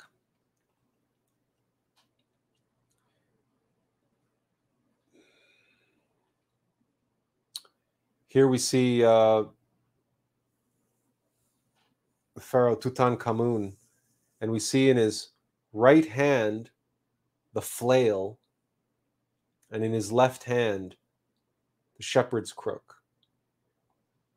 A flail is a whip, the whip of willpower.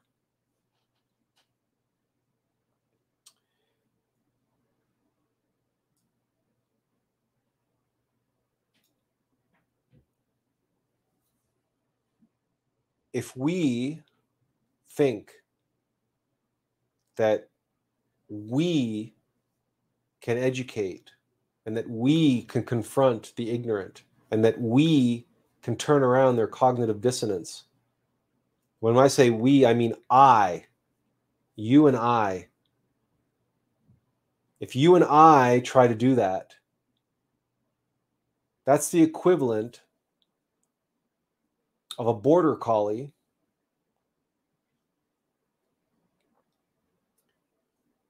going and running at the herd of sheep and barking and biting and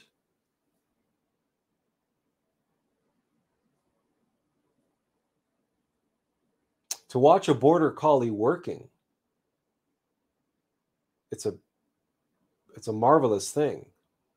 And it's true that border collies have natural herding instincts, and even people who have border collies as pets will report that their border collie will herd people at a party into a corner and stuff. But I mean, is that really preferable? Is that really what you want at a party?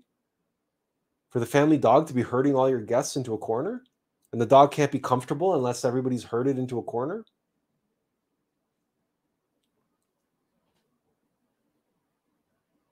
Any animal, any beast becomes noble when they're in service of their master. And a border collie who's listening for the calls of the shepherd and watching a skilled shepherd making calls and whistles to his sheepdog, and then watching the sheepdog reacting and responding to those calls and doing their thing, and incredibly herding these flocks of these basically dumb animals. Sheep are not the sharpest tools in the box. So in other words,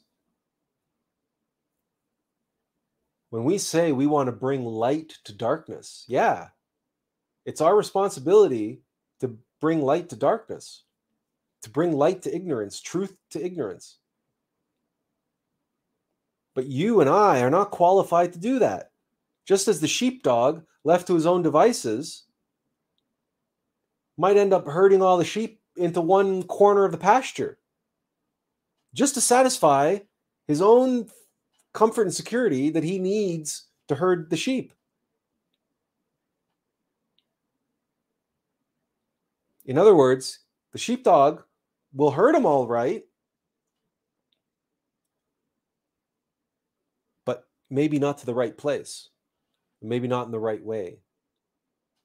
A sheepdog truly fulfills his purpose when he listens to his master and when he waits obediently, patiently for the calls of the shepherd. And he's always observant, attentive, sharp, like the samurai blade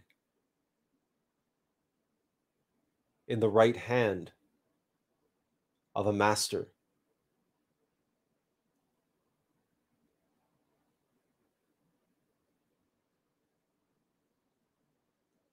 Our responsibility is to the light.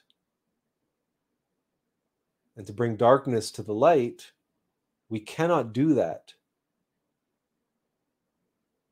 with our darkness in charge, with our ego, with our self-righteousness, that I'm going to set him straight, that I'm going to tell him what's what, that I'm going to put her in her place, that I'm going to tell this stupid new ager what it's all about, that I am going to bring light to darkness. No, I am going to get myself out of the way of the light. I'm going to listen, and I'm going to be attentive. I'm going to pay attention. I'm going to be humble. And I am going to allow the light to come through me, through my voice, through my fingertips, if I'm typing in a thread, through some image, through some meme that I'm sharing, or some video that we made. I'm just a sheepdog. And if the shepherd says, don't cast pearls before swine, if the shepherd says, this is a lost cause, if the shepherd says, okay, we've done all we can here, now it's time to walk away, the sheepdog obeys his master.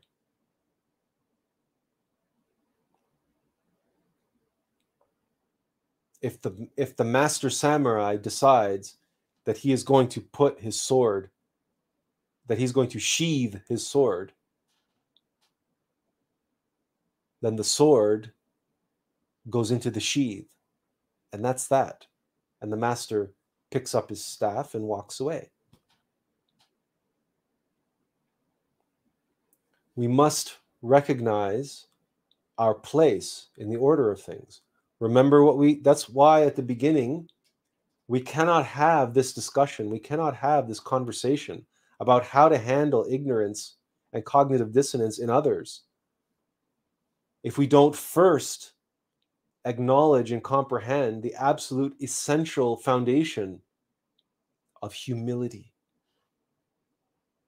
of ignorance and hypnosis within ourselves, and how to handle that within ourselves. If we do not have humility, We cannot help anyone, because we will be filtering the light through our own darkness, through our own mystic pride, through our own self-righteousness, and we will not be helping anybody. We'll be making ourselves feel real damn good. We'll be satisfying some desire, but we won't truly be helping anyone.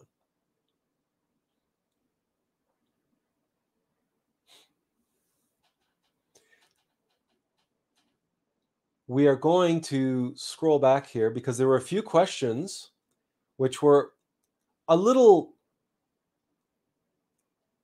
possibly off topic. So, but it's time for us to address them.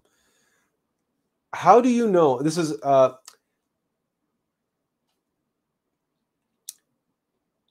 we're going to take a stab at this. Is that Eiling Joy or Aisling Joy? Anyway, we apologize if we butchered your name. But the question is, how do you know if your expectations are too high?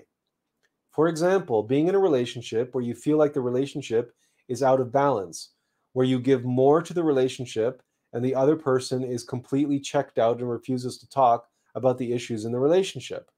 I worry that I might have given up too early on my marriage. So this is going back earlier to where the live stream went in the direction of narcissists and too much self-love and having too high expectations and demanding more and not settling, etc., etc. And so Aisling took this from her to her own experience, and she's expressing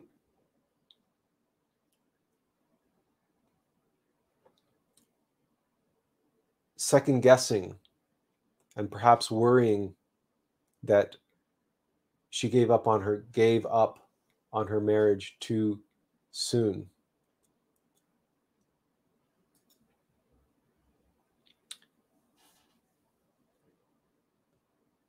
They say hindsight is 20/20,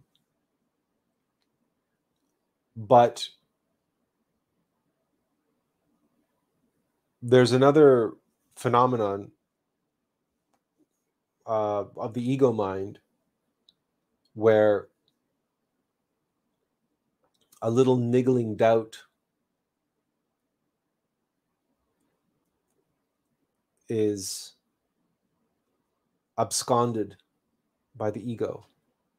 They start weaving this elaborate story around that doubt. And as time goes on, that, like a snowball or like a ball of yarn, that's growing and growing and growing and snowballing until eventually, who knows, decades later, you wake up one day having a panic attack because, oh my God, he was the one and I threw him away. So we must be cognizant of that and be aware of that. Not to let that happen.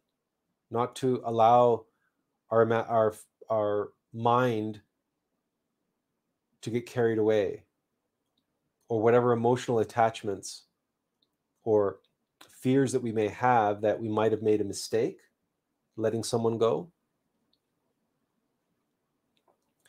From your brief description,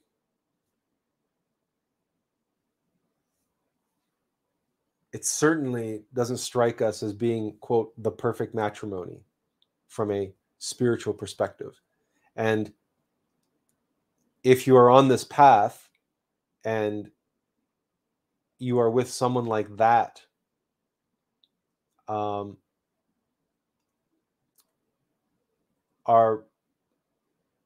we are fairly confident in saying that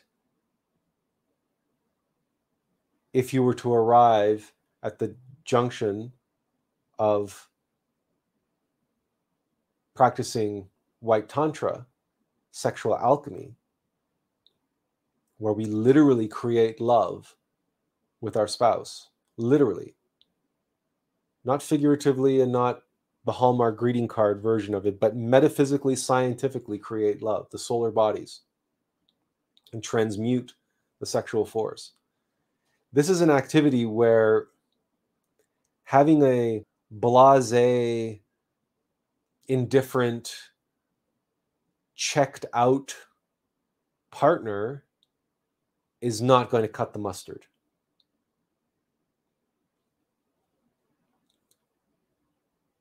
This is not a, and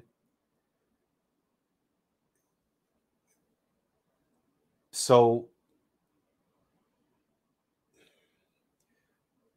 this is maybe something that if you wanted to discuss further, we could do so in a private chat. We cannot really say more than what we've already said on this matter.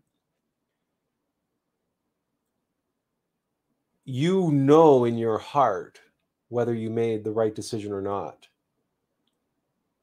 This worry that you might have made the wrong decision is a clue, because worry is fear, and worry doesn't come from your heart, doesn't come from your innermost. Your intuition doesn't worry. If there's danger, your intuition will warn you of danger. It'll tell you, but it won't worry about the danger. You only start worrying after you receive a warning from your intuition saying, oh my God, I think I'm in danger. Then you start to worry about the danger. But the intuition, your innermost being, doesn't worry. Your divine mother doesn't worry. We worry. You worry. So that's your clue.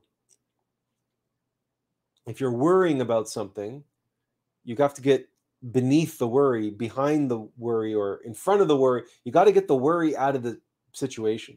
Stop worrying. Meditate. Or, if you'd like, have a private chat with us on Facebook. We'll ask you a few questions. And the questions we will ask you will be designed for you to have to type the answer. And as you are typing the answer, we'll tell you to just reread what you just wrote. And you'll reread it and you go, oh my God, there it is.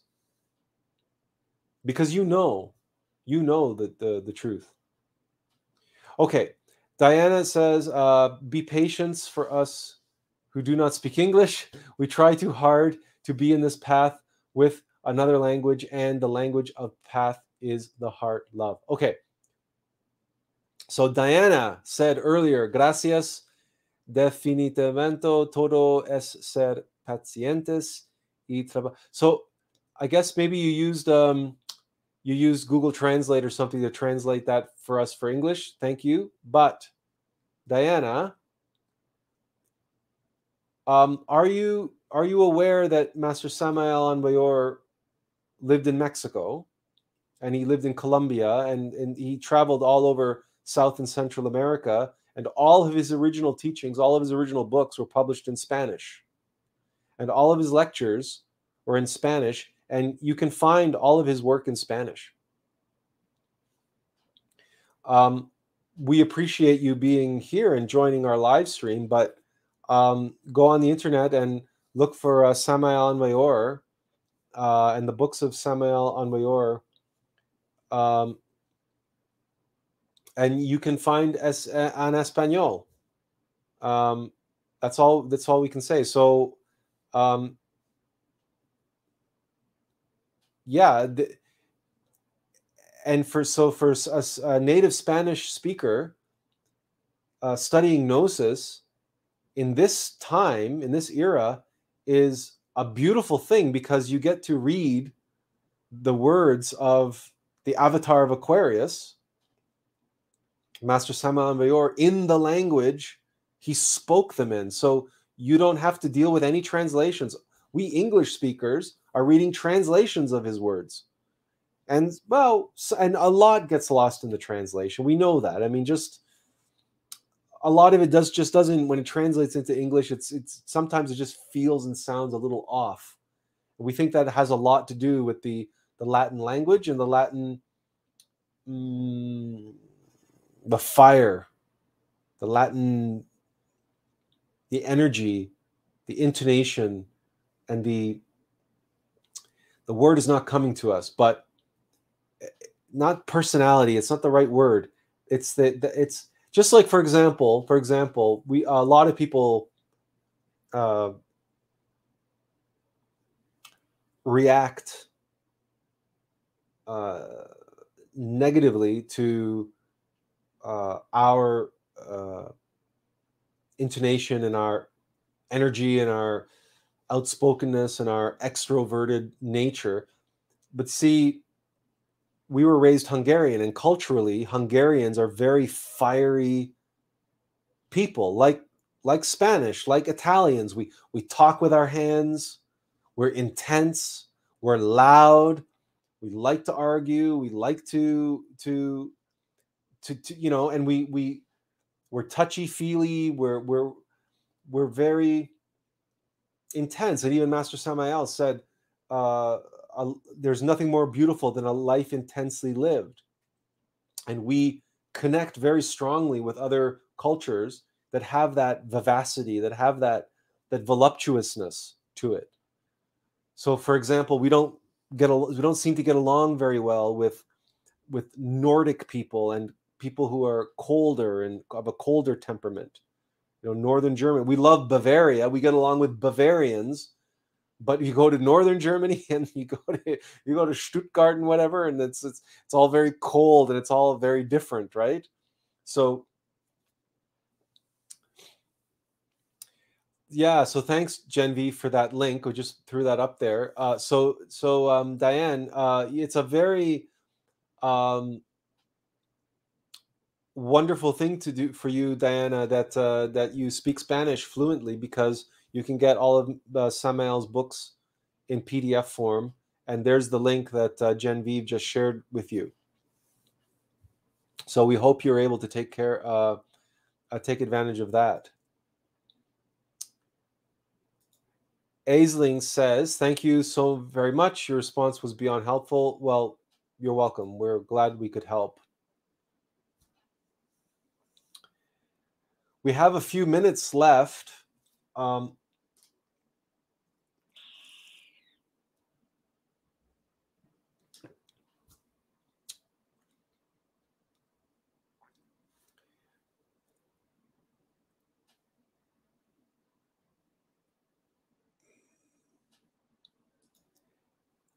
Coming back momentarily,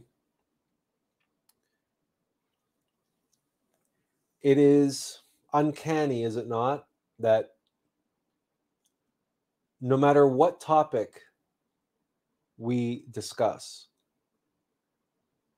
and any particular stream, invariably we end up back at that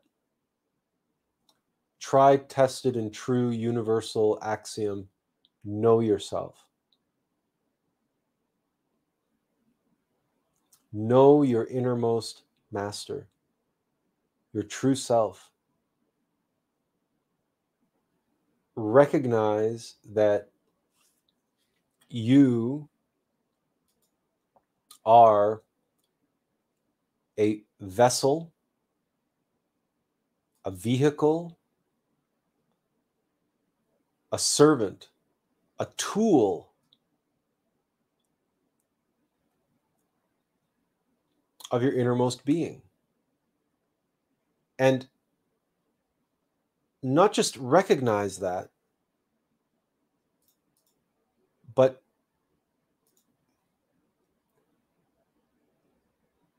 begin living that way.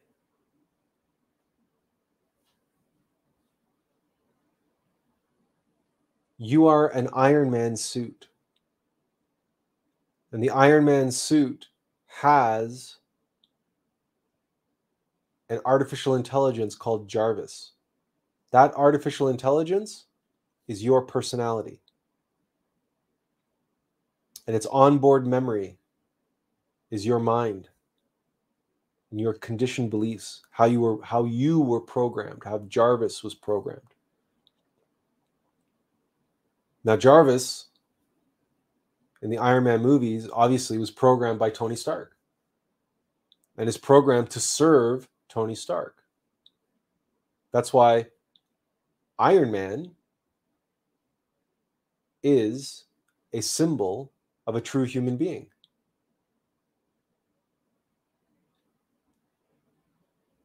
Jarvis is not ignorant. Jarvis is not hypnotized.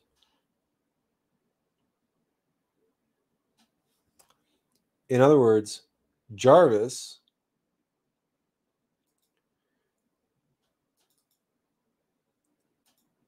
is not Ultron. Ultron is just an Iron Man suit that gets hypnotized by the Tesseract and starts pursuing his own desires. And Ultron is going to save the world. If you remember from the movie, Ultron is going to solve the world's problems, and he's going to save the planet. How? By making humanity extinct.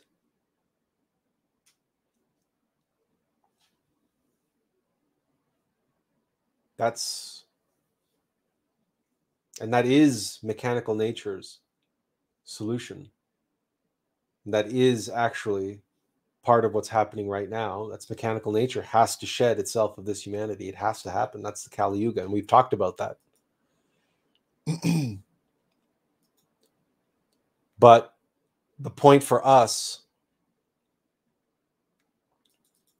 on an individual basis is we have to recognize the relationship between these two symbols, these two allegorical archetypes.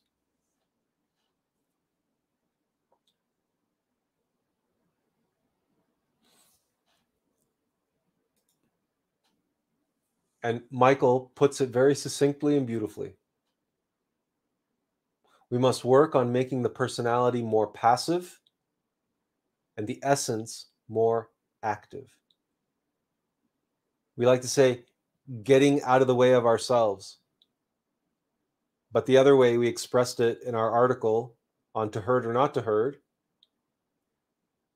is simply being attentive. Like a good sheepdog, paying attention, waiting for the commands, for the calls of the shepherd. Or lumiere,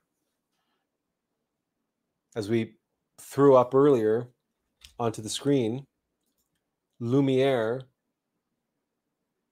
who beautifully expresses life is so unnerving for a servant who's not serving. He is not whole without a soul to wait upon. You and I are nothing. We are empty. We are just an empty shell without our innermost being, without our essence. We're not whole without a soul to wait upon, to serve.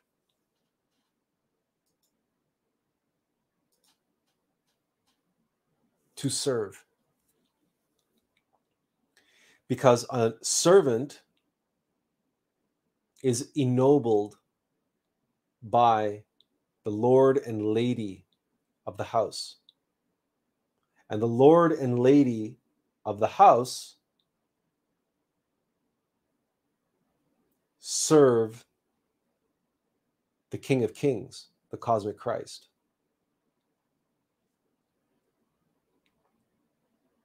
Ironically, that's where this whole nobility nonsense that exists on the planet, because as above, so below, and just as the White Lodge has all of its hierarchies and its structure and its organization, so too the Black Lodge mimics that in the inverse. So of course, you have kings and nobility and lords and ladies and all that stuff as people here on Earth pretending to be gods and wanting to live like, trying to live like gods, essentially, on the material plane, materialistically, doing it in the inverse. But for us, we are a servant, and our innermost Lord and Lady, our essence and our Divine Mother, are the Lord and Lady of our land, of our castle, of our temple. And they serve the king, the Pharaoh. And it happens to be the King of Kings, the cosmic Christ, the being of our being. So in the grand scheme of things, we're the least significant in the hierarchy. We are a 3D spacesuit so that our essence, our innermost being, can be here now in 3D space. So let him. When you shift the responsibility away from yourself,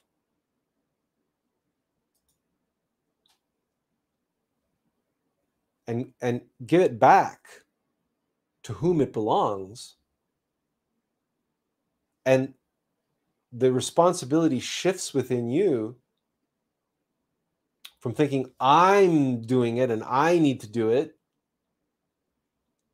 you shift to my responsibility is to my innermost being, to my innermost essence, my individuated essence of the Christ, of the Logos, who in turn, responsibility is to the Logos. Well, then now you become aligned with that divine plan.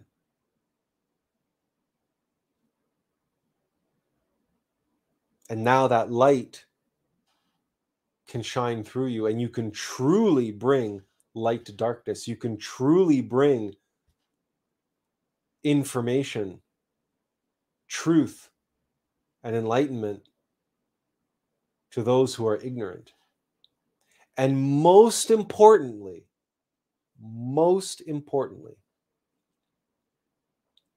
we can tell you with absolute certainty, there is no way your ego mind, it's no way you are going to get through to anyone who's suffering from cognitive dissonance or is being passive aggressive and narcissistic and gaslighting and all that, putting up all that resistance. There's no way you are ever going to get through to them. But there's a chance, a slim chance, but a chance, because miracles do happen. And remember, you don't have this power, but your innermost, your essence, is an individuated essence of the Logos, who is the perfect multiple unity, which means the person who's gaslighting, the person who's resisting, the person who's throwing up shade and attacking you and doing all the things because of their cognitive dissonance, because they're desperate to preserve the comfort and security of their beliefs, and you've shaken those beliefs, and now they just want you to go away. Remember, that ignorant person, like you, like me, that ignorant person also has an innermost being. At the heart of that individual, in the Adam Nous, is the key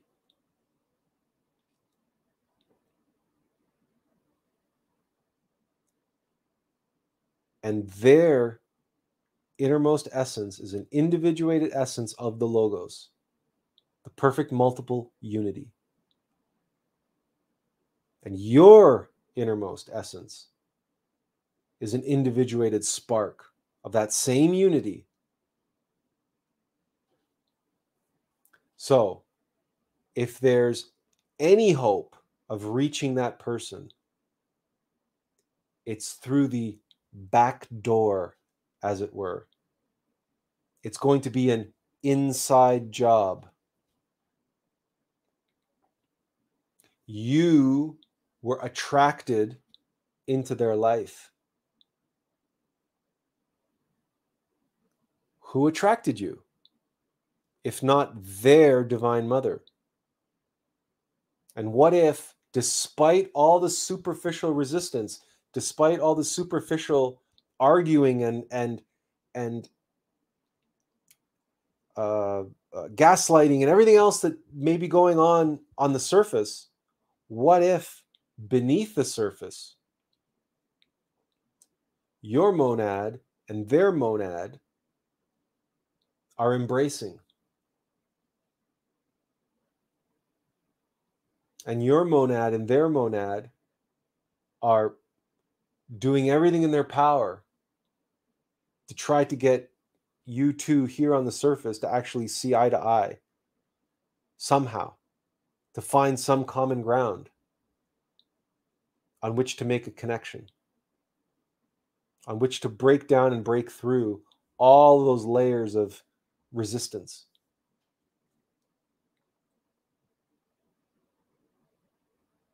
It's something to meditate on. It's something to be aware of. Because in that humility, from that position also comes compassion and also comes love. Now, it doesn't mean that you won't be motivated to be severe with that person, because love is severity and mercy. You might have to be heavy-handed, but at least the heavy-handedness, if it's coming from your being, it's because that individual's divine mother has asked for it and said, listen, be tough with this person. You got to tell it like it is. Don't back down. Don't pussyfoot around the issues. And we've shared this in the past as well with you all. How when we first began doing our work and writing our blogs and going on Facebook and confronting people with the truth, for a long time we had a lot of self-doubt, and we had a lot of I had a lot of anxiety and worry that maybe it was all ego. Maybe it was, I was, I even wrote the article on to hurt or not to hurt, basically for myself, to remind myself that I'm just a sheepdog. I'm just, I'm like the inner shepherd has to do all the work. And why is it always tough love? It's like 90% of the time it's tough love out there on Facebook, on social media, etc. Why is it always tough love? Where's this kindness? Where's this compassion? Where's this soft-spoken, mild-mannered, stereotypical, guru figure type? Where's that? Like, why is it always, why is it always tough love?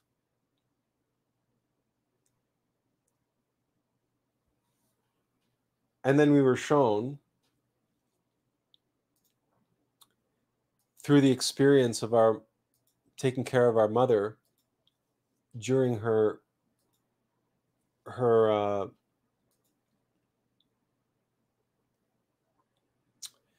cancer,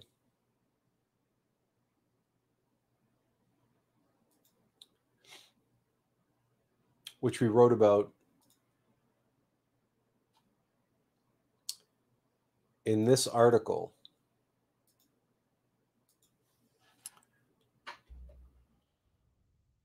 which is a tribute both to our divine mother and our birth mother.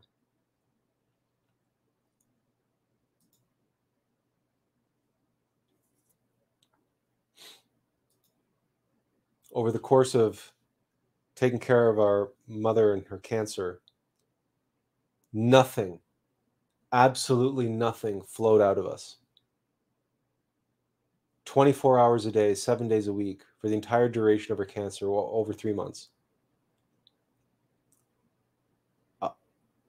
it was pure, unconditional compassion, loving kindness and compassion.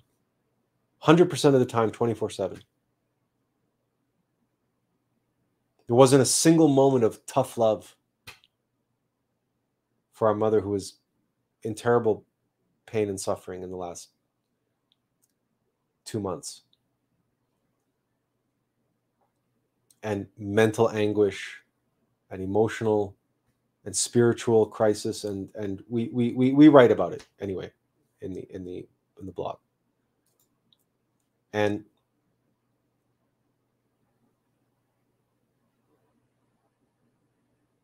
our Divine Mother and our mother, terrestrial mother, birth mother, gave us the most, lifted the veil of hypnosis and lifted the veil of ignorance that had been shrouding us for years. This worry, this anxiety, that where was the loving compassion? Where was the kindness? Do you know how many people have attacked us and gaslit us on Facebook, saying, where's the kindness? You have to be kind. You have to be kind. Be kind. Be kind. Be kind. And we were giving them tough love because that's what they needed. What they wanted was the soft-spoken, mild-mannered, stereotypical, feel-good rainbows and unicorns guru. But what they were getting was what they needed to hear, the tough love. But they didn't want tough love. They wanted what made them feel good. They wanted to be stroked gently, and they wanted to be massaged and caressed and pampered and taken care of, like the bubble wrap children that they were being raised. The gentle snowflakes, the delicate snowflakes that they are. We were told. So we started getting, I started getting a complex about this. Really, honestly.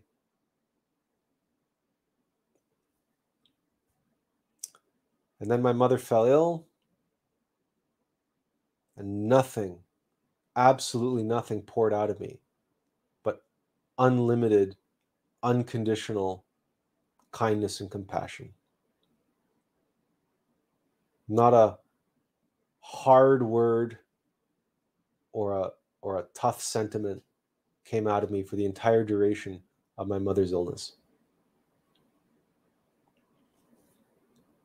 And that was my mother's greatest gift and sacrifice to me. She is the one who taught me how to love. It was my mother, my birth mother. She taught me unconditional love. And she sacrificed her life for me. My Divine Mother orchestrated it to lift the veil of ignorance, so that I would know, so that I could be confident and relax and be at peace. That when it's called for, when the kindness and the compassion and the light touch and the delicate touch is really, truly needed and called for and deserved, it flows through us, uninhibited and without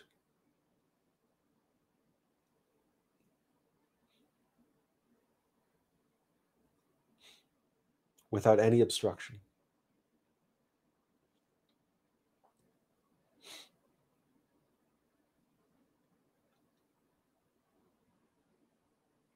So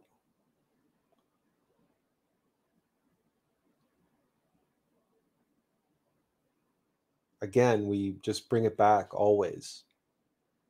Always comes back to knowing yourself, making that connection. And as Michael says, getting your personality, getting yourself out of the way, and allowing more and more of your essence to work through you.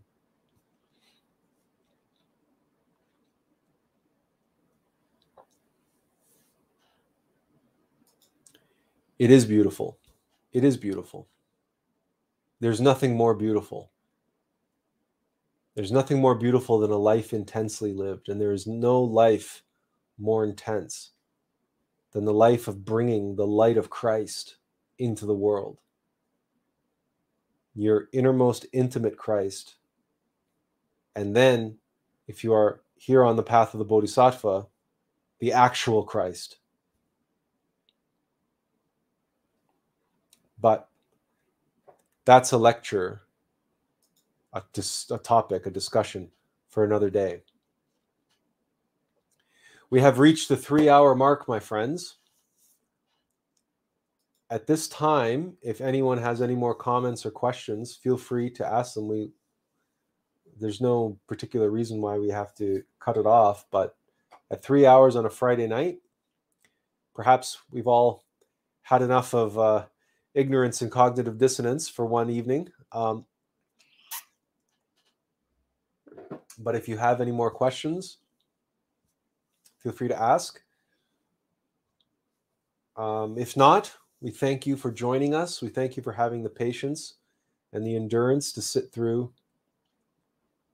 another 3-hour live stream. As we've often said, these are not exactly planned. They're certainly not scripted. You're welcome, Michael, of course. And we're so happy to see you, Michael. It really warms our heart that you took the time to spend with us, especially on a Friday.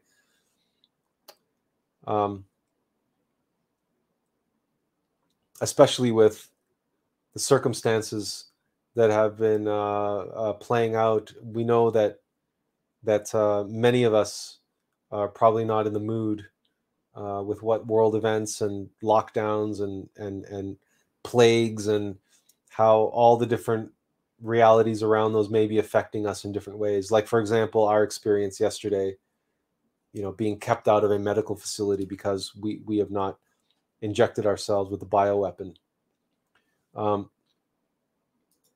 You're welcome, Erwin. Thank you for joining us. And Benjamin says, have a wonderful weekend. Thank you again, generously sharing your wisdom. You're more than welcome. Again, you're always welcome. Thank you for joining us. And thank you for being here. Aisling, we really hope we're not butchering your name there. Aisling.